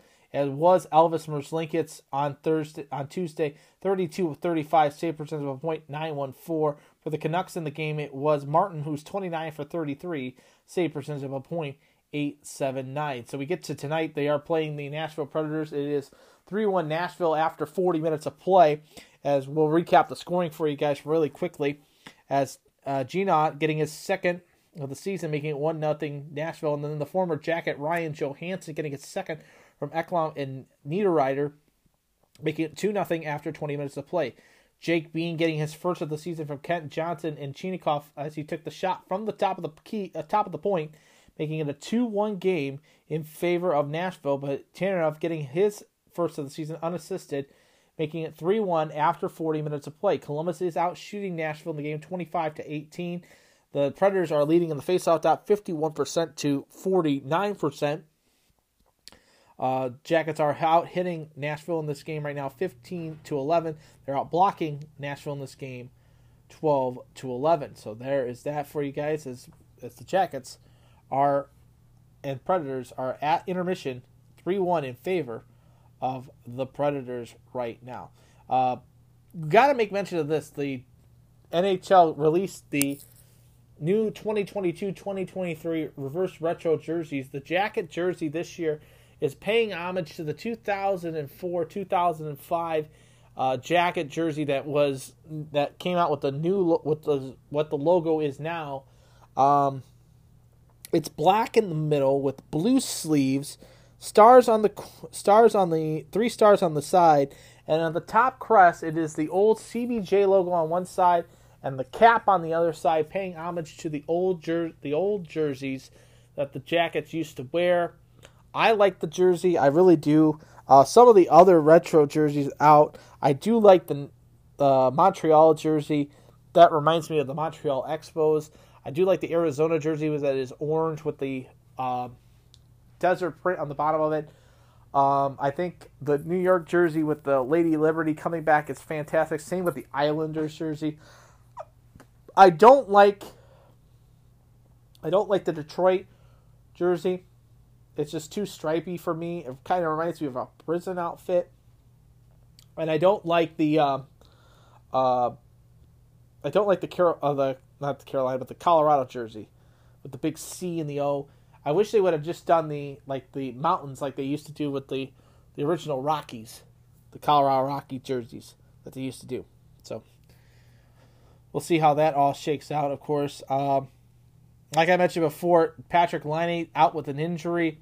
The latest report is saying that he will be back, could be back in time for the series, the global series in Finland. So he could be back in the lineup, and that'd be great to see. Honestly, it would be great to see him come back and do very, very well, especially in his home country. To play in his home country would absolutely be outstanding. I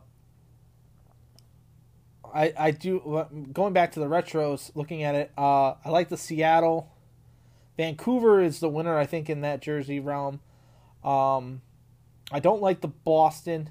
I don't like I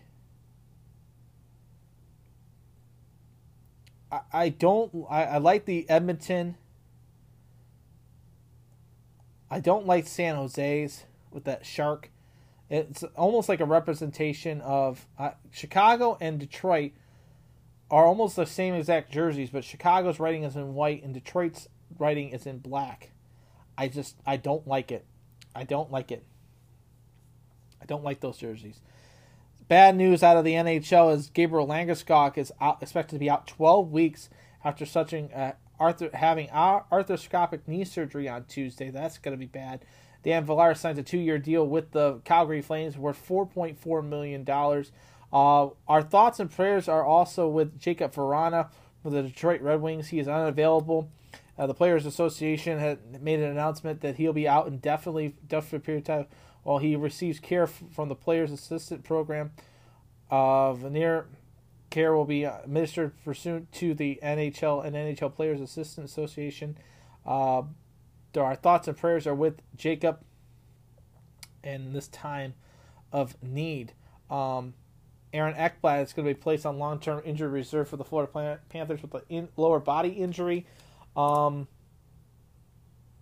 The NHL salary cap is going to be increased by $4 million for the next year for the 2023-2024 season. So it's going to escrow debt players in the NHL, which is going to be good for that. Connor Brown is out for a long-term injury as well. Looking at some scores from around the league tonight, besides the Jackets losing right now 3-1 to the Predators, it is after 40 minutes of play, the Leafs and the Stars are tied at 1.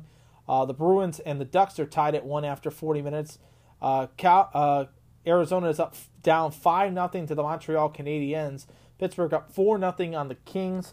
At the end of 40 minutes of play, it's the Sharks and the Rangers tied at 2.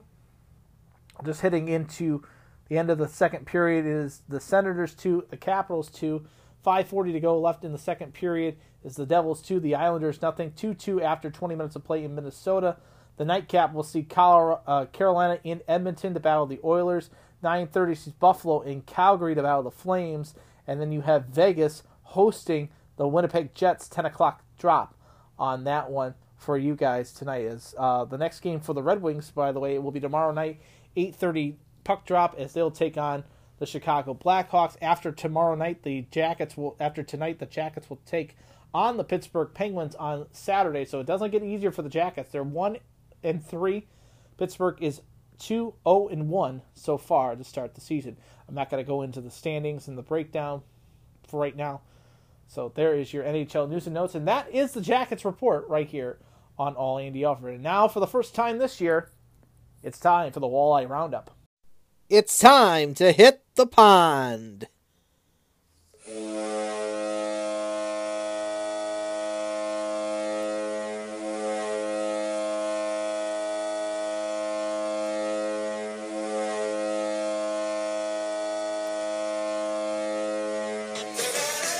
It's time for the Walleye Roundup right here on All Andy Alfred.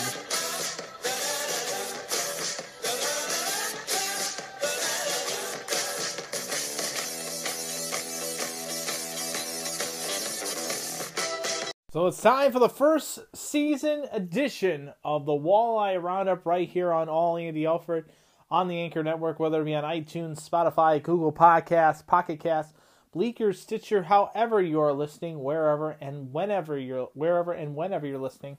Thank you so much. And it is the first edition of the Walleye Roundup. Of course, the Walleye getting ready to start the 2022-2023 campaign this upcoming season. The Fish getting ready to defend the Western Conference Championship and hopefully this season get themselves into the contention to get back to playing for the Kelly Cup this upcoming season. So hopefully we see some good things. The season's going to be very, very interesting. I think, for me, I think it's going to be, in some aspects, the rosters are pretty much set. We have the rosters pretty much set and ready to go for the upcoming season. The Fish are going to be loaded, I think, in my opinion. Very, very loaded this season. And the season opening rosters have been announced for all teams in the East Coast Hockey League. We're going to go over the Walleye team for you guys here now in just a second. Here it is. The Walleye teams will be as followed. The goaltending will be Max Milosic and Raylan Petru. It will be Simone Denis, Cole Frazier. Our guy Gordy Meyer will be on the defensive side with Cam Clark, Kirk Goslin, Tommy Perrin, and Joseph Nardi.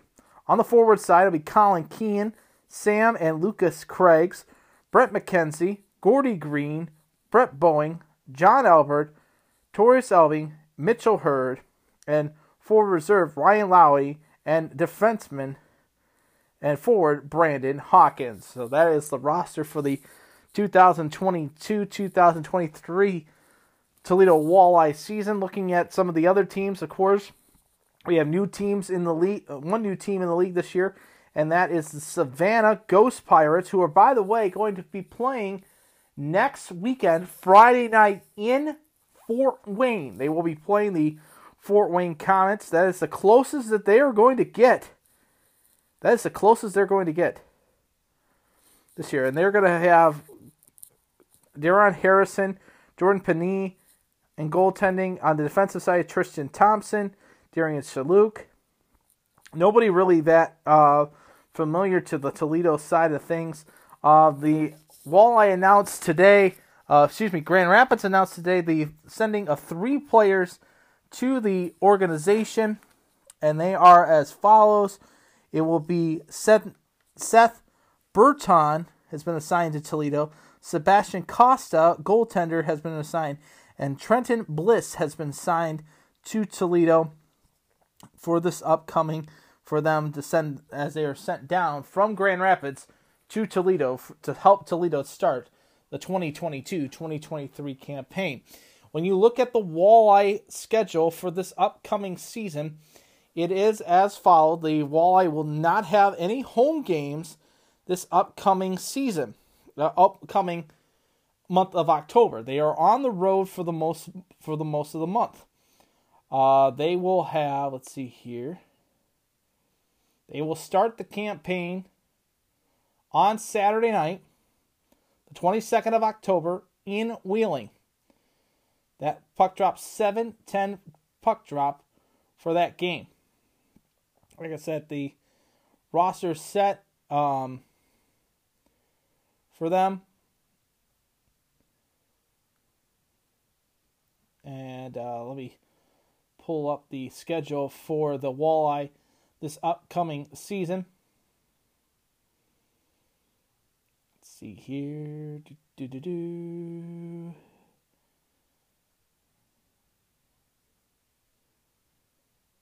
I mean, Kurt Goslin used to play for Cincinnati. Gordy Meyer. I like the picture of Gordy. yeah, I mean it's gonna be a good season, I think, for the Fish. I really, really do. Pull it up here really quickly. And the campaign this year is "Our Fish, Our Fight, and Our Fans" is the caption for this upcoming season for the Walleye. Let me go over the schedule for you guys really quickly. As like I said, they will be in Wheeling on Saturday and Sunday. They will head to Kalamazoo on the 29th to play the Wings. Friday, November 4th, they're in Kalamazoo to battle the Wings. And then Saturday, November 5th, 7:15 puck drop at the Bank Tank. It will be the Fish taking on the Cincinnati Cyclones. Wednesday, the 9th of November, which is a Wednesday morning game, they'll take on the Wheeling Nailers before traveling to Fort Wayne Friday, November 11th for an 8 o'clock drop. Then they return back home that Saturday, November 12th, to battle the Kalamazoo Wings. The games to look forward to this upcoming season that we usually don't play. They will be in Norfolk this year for 3 games, December 14th, 5th, 16th, and 17th. The day before Christmas Eve, they will play the Wheeling Nailers. Here's the big one. Circle this date. It will be Tuesday, December 27th. It is a rematch of the Kelly Cup playoffs from 2019 as the Newfoundland Growlers come to the Huntington Center for the first time in the regular season. So get your tickets for that one. They go to Iowa January 20th and 21st and 22nd. Kansas City comes to the Bank Tank on February 3rd, my birthday, to take on the Walleye. Let's see here. Looking at it. Wichita comes to Toledo this February 25th and 26th. Yes, and Gaudreau just scored. It's now 3-2 Jackets. Came in on a breakaway, and he just scored. Here's the big slate. March 24th, they are hosting the Reading Royals. The 25th and 26th, they host the Greenville Swamp Rabbits. And then April 2nd, the Walleye welcome in South Carolina. And then they finish up the 15th of April at home against Kalamazoo. And April 16th, a Sunday, against Fort Wayne. Gotta make mention of it really, really quickly. Gotta pull up one team in particular. I would like to pull it up for you guys. Let's see here.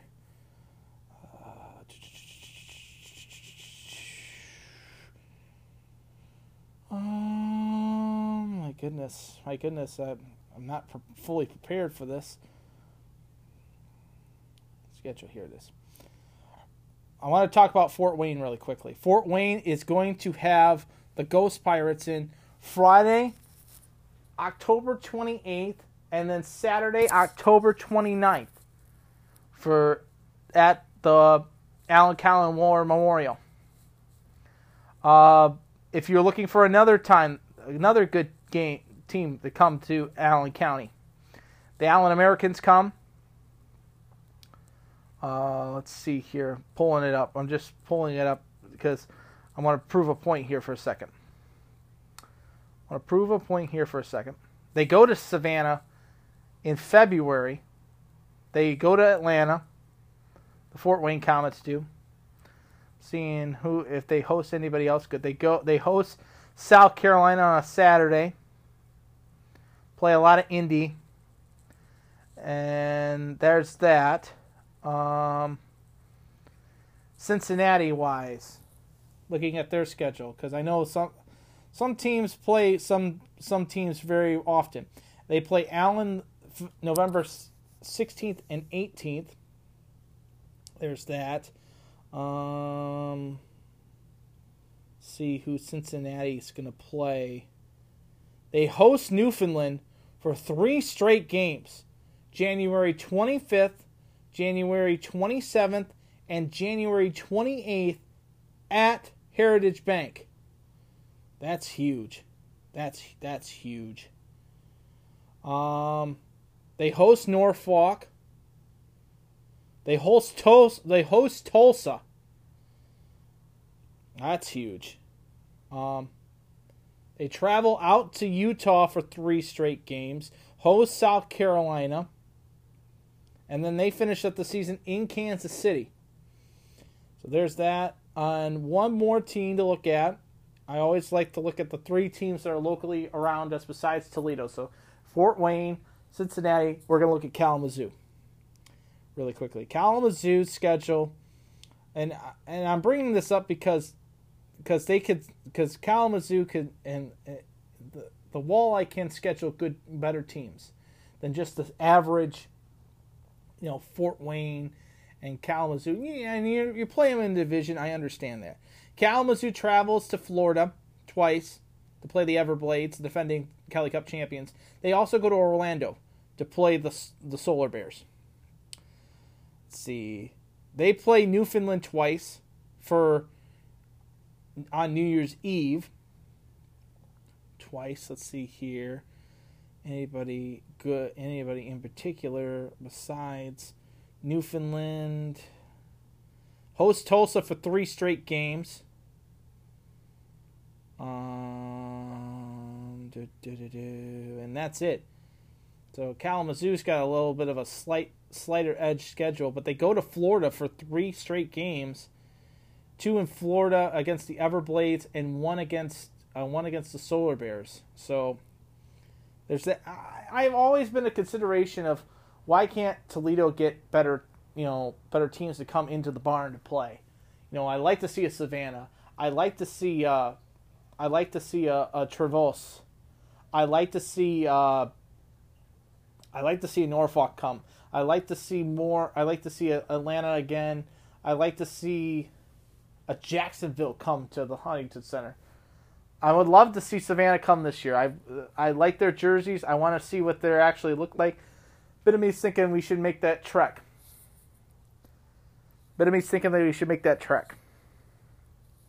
And that'll be next Friday.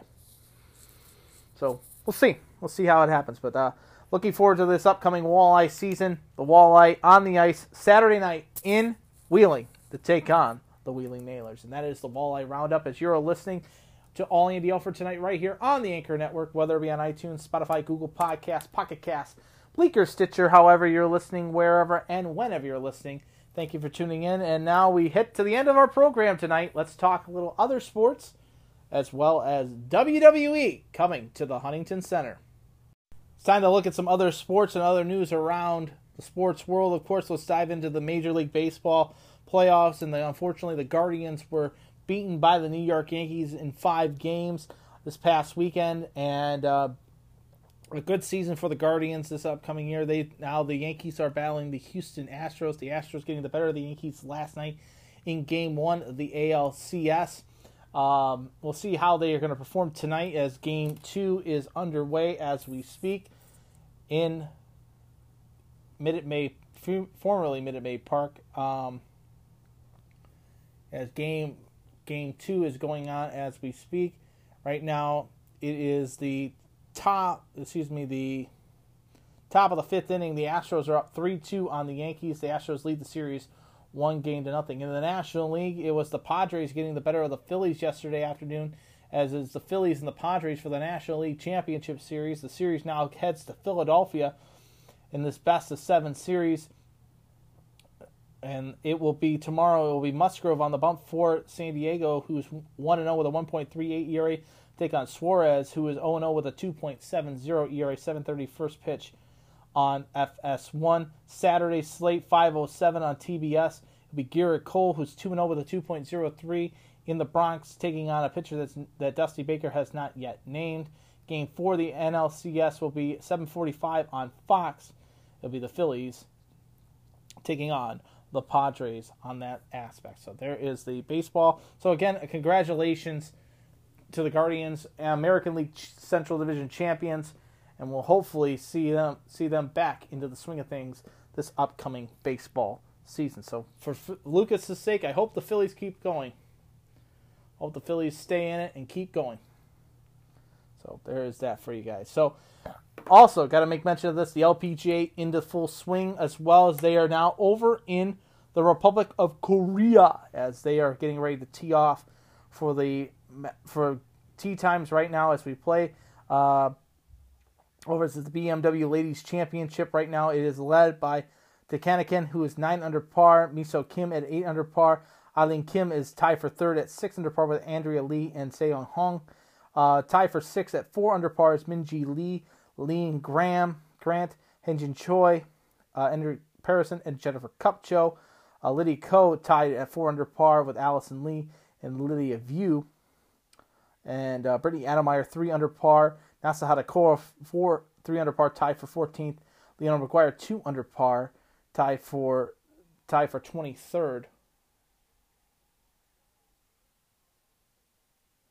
Oh boy, fan just got plucked hard. Mira Fassi, the defending Dana Open champion, playing in this tournament. She is 1 over par, tied for 46. So there is that for you guys. NBA is fully in full swing too. Forgot to make mention of that. And everybody keeps asking me, are you going to talk NBA this upcoming season on your podcast? Not really. NBA is not my strong suit. So if you're looking for basketball coverage, this is not the place for you. I'm just going to tell you that straight up. But of course, tonight the Bucks are taking on the 76ers on TNT. And the nightcap will be the Clippers and the Lakers, 10 o'clock tip on TNT. And I do want to give congratulations to Ernie Johnson, Shaquille O'Neal, Kenny the Jet Smith, and Sir Charles Barkley as they re-up their contract with TNT for a 10-year deal in the ballpark over $100 million. So congratulations to those gentlemen. And they are probably the best analysts when it comes to basketball. They are the best. They are the best. So there is that for you. Got to make mention NASCAR for you guys. We're coming down to the home stretch of the NASCAR series. Did anybody see the fight between Bubba Wallace and Larson? Unbelievable. For him to do that, and he's going to be suspended for one race. Going to be suspended for one race. So, good on them. Good on them. As Logano wins the race, Chastain in second, Kyle Busch in third, and like I mentioned before, he got into it with Christopher Bell. So, we'll see how that's all going to shake out. The NASCAR playoff standings look like this. It's Logano, Chastain, Elliott, and Hamlin all holding the top spots in that realm. And again, the big one, Formula One, got to make mention really quickly, which is this weekend, which is the U.S. Grand Prix happening this upcoming weekend in Austin, Texas. Be Max Verstappen trying to defend his championship there, so got to give mention of that. Practice is on Saturday, and qualifying will be Saturday night, and the race is Sunday, 3 p.m. in Austin, Texas. But got to make mention really quickly. Tomorrow night at the Huntington Center in the Bank Tank, it will be WWE's Friday Night SmackDown coming to you from the Huntington Center. It is going to be, I think, probably a good card. I really think it's going to be a really good card for WWE.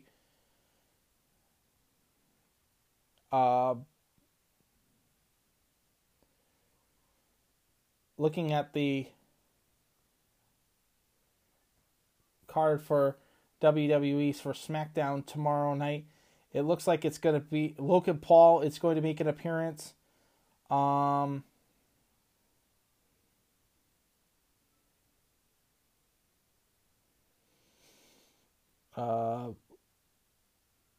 preview the whole weekend.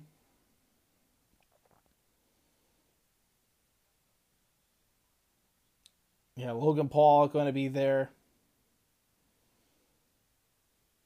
on Friday Night SmackDown. You also have some of the matches that you'll see at Friday Night SmackDown in Toledo. You'll see The Miz facing Matt Riddle. You also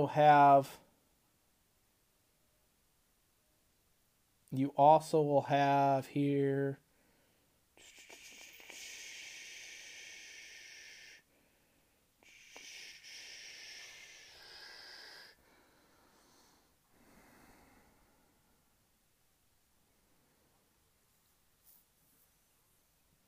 It looks like Bray Wyatt is going to be back there.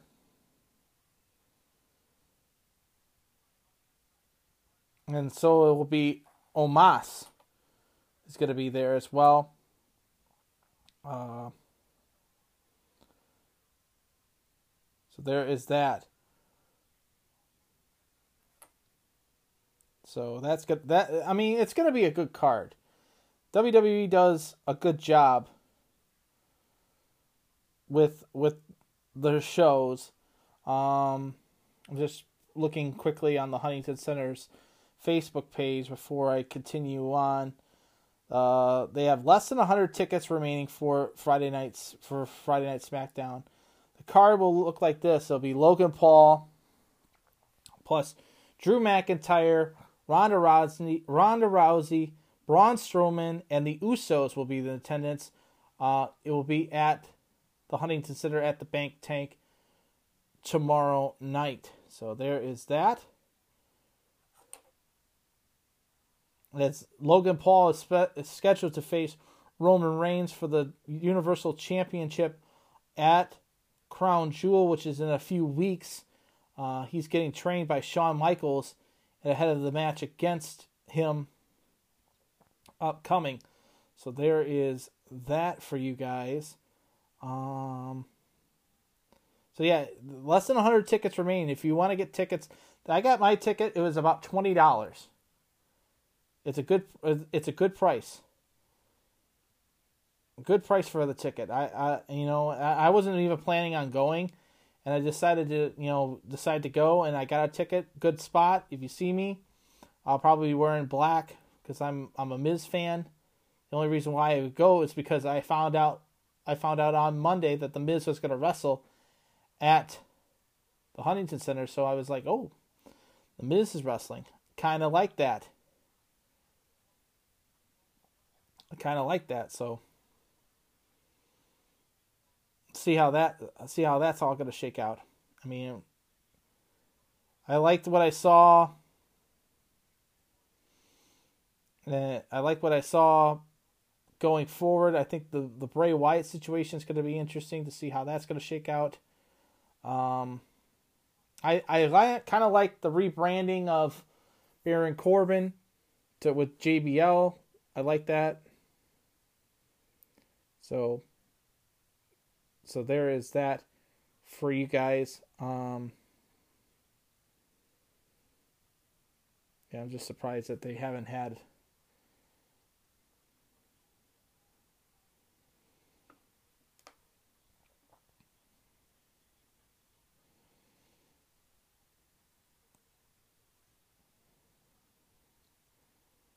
Just surprised that they haven't posted anything on the rest of the remainder of the card is going to be. So we'll see how that all shakes out. As you're listening to All Andy Alford tonight right here on the Anchor Network, whether it be on iTunes, Spotify, Google Podcasts, Pocket Cast, Bleaker, Stitcher, however you're listening, wherever and whenever you're listening, thank you so much for tuning in. And now we've hit the end of our program tonight, and it's now time for Andy Rants. So it's now time for Andy Rants tonight, and I want to say, again, thank you so much for tuning into the show tonight. If you haven't hit the subscribe button yet on our podcast, and what are you doing?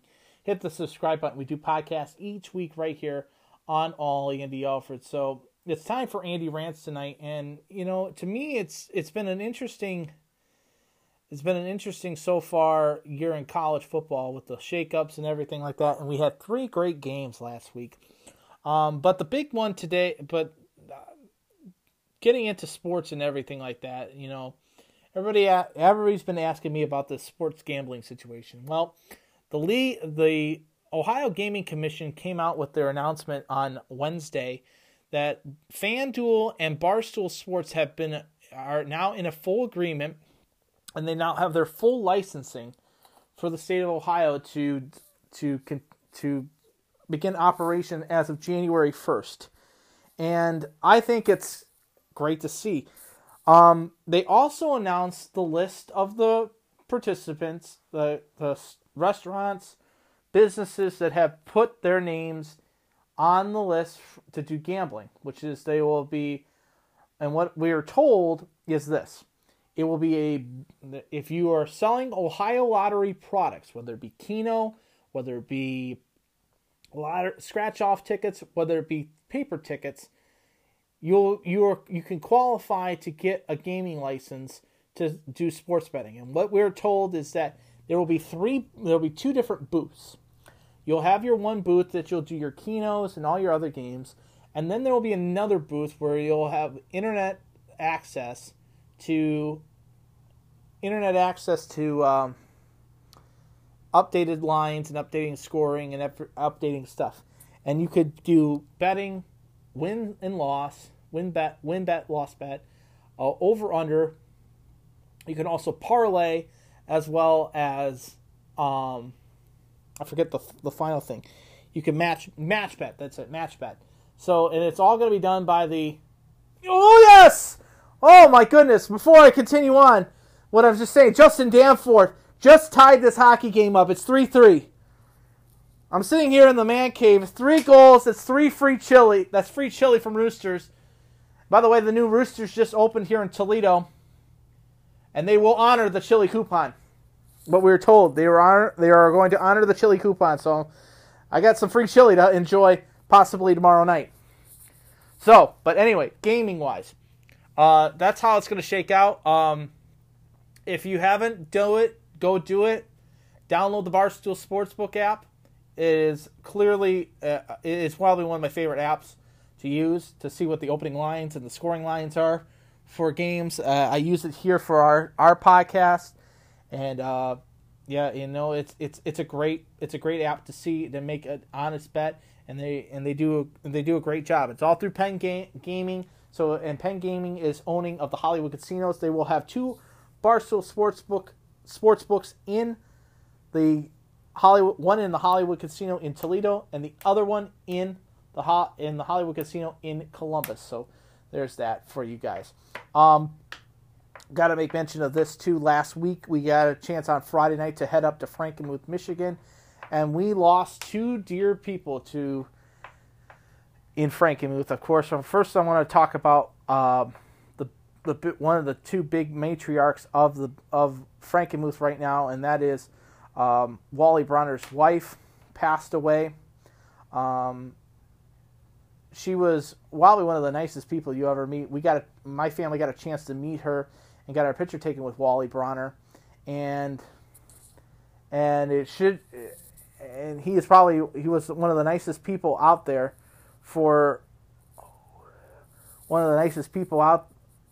He was respectful, caring. He really loved Christmas, and he loved the city of Frankenmuth, and she loved it as much as he loved it. She was a proud member of the community and a proud member of the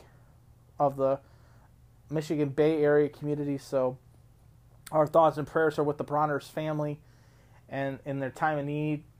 And funeral's on Saturday, so our thoughts and prayers are with as she's buried to rest.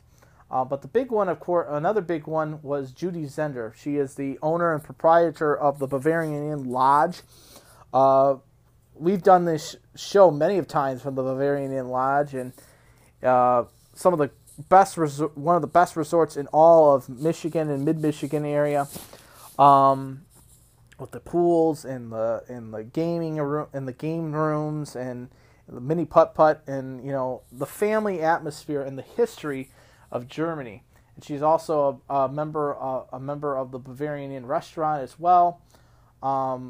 She lost her battle to cancer. It was announced yesterday that she died. So our thoughts and prayers are with the city of Frankenmuth for these 2 beautiful ladies who has meant so much to the community of Frankenmuth, Michigan, and into the community that is Frankenmuth and the community that is the Michigan Bay region area. So our thoughts and prayers are with them. And I also want to send a special thoughts and prayers to Jackson. He was a graduate of the Toledo School for the Arts. He graduated in 2010. He was a fan of the show. He was a big hockey fan. He would talk hockey with me, and our thoughts and prayers are with him and his family as he passed on. Tonight was his showing over at Newcomer, so our thoughts and prayers are with him and the TSA family as we've lost so many people this past year. We lost Dominic, now we've lost Jackson. So our thoughts and prayers are with the TSA community and with all their family and friends. Our thoughts and prayers are with you guys. And that's it's going to be all for All Andy Alford tonight on the Anchor Network tonight. We'll be back on the air on Tuesday night for another edition, back to our normal schedule on Tuesday night to recap the NFL slate, to recap Week 7 of the National Football League, and recap Week 8 in the National Football League right here on All Andy Alford, as well as recapping the Jackets game tonight as Justin Danforth just tied it. It's tied at 3 with 5 minutes to go in the third period. I'm going to head upstairs to watch it on the big television here as I have a small television here in the Man Cave studios, but we'll see how that all shakes out. So until I talk to you guys next week, this is Andy Alford saying, I'm pulling for you. We're all in this together. The game of life. Keep your stick on the ice. And remember to wear a mask and keep safe. And to the teams you root for at home, and to my teams, go Jackets! Get the job done tonight against the Predators. Go Walleye. Have a great season. Good luck, Gordy. Get it done. Let's go Falcons. Get the job done in Mount Pleasant. Let's go State. Ohio State. By the way, Michigan and Michigan State on a bye this week. Let's go Buffalo. And come on, Lions. Give me a win. And let's see what happens with the Browns this weekend. And go Michigan. Go Bowling Green hockey. Love you guys. And remember to hit them straight. More birdies and less bogeys. Because victory is sweetest when you have tasted defeat. Have a great rest of the week and a good weekend, ladies and gentlemen.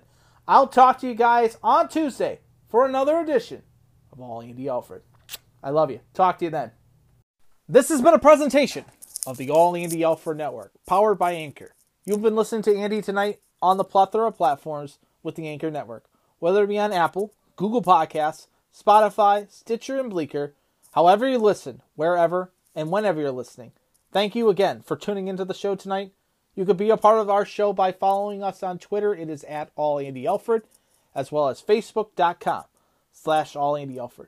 The podcast is performed each week right here on the Anchor Network.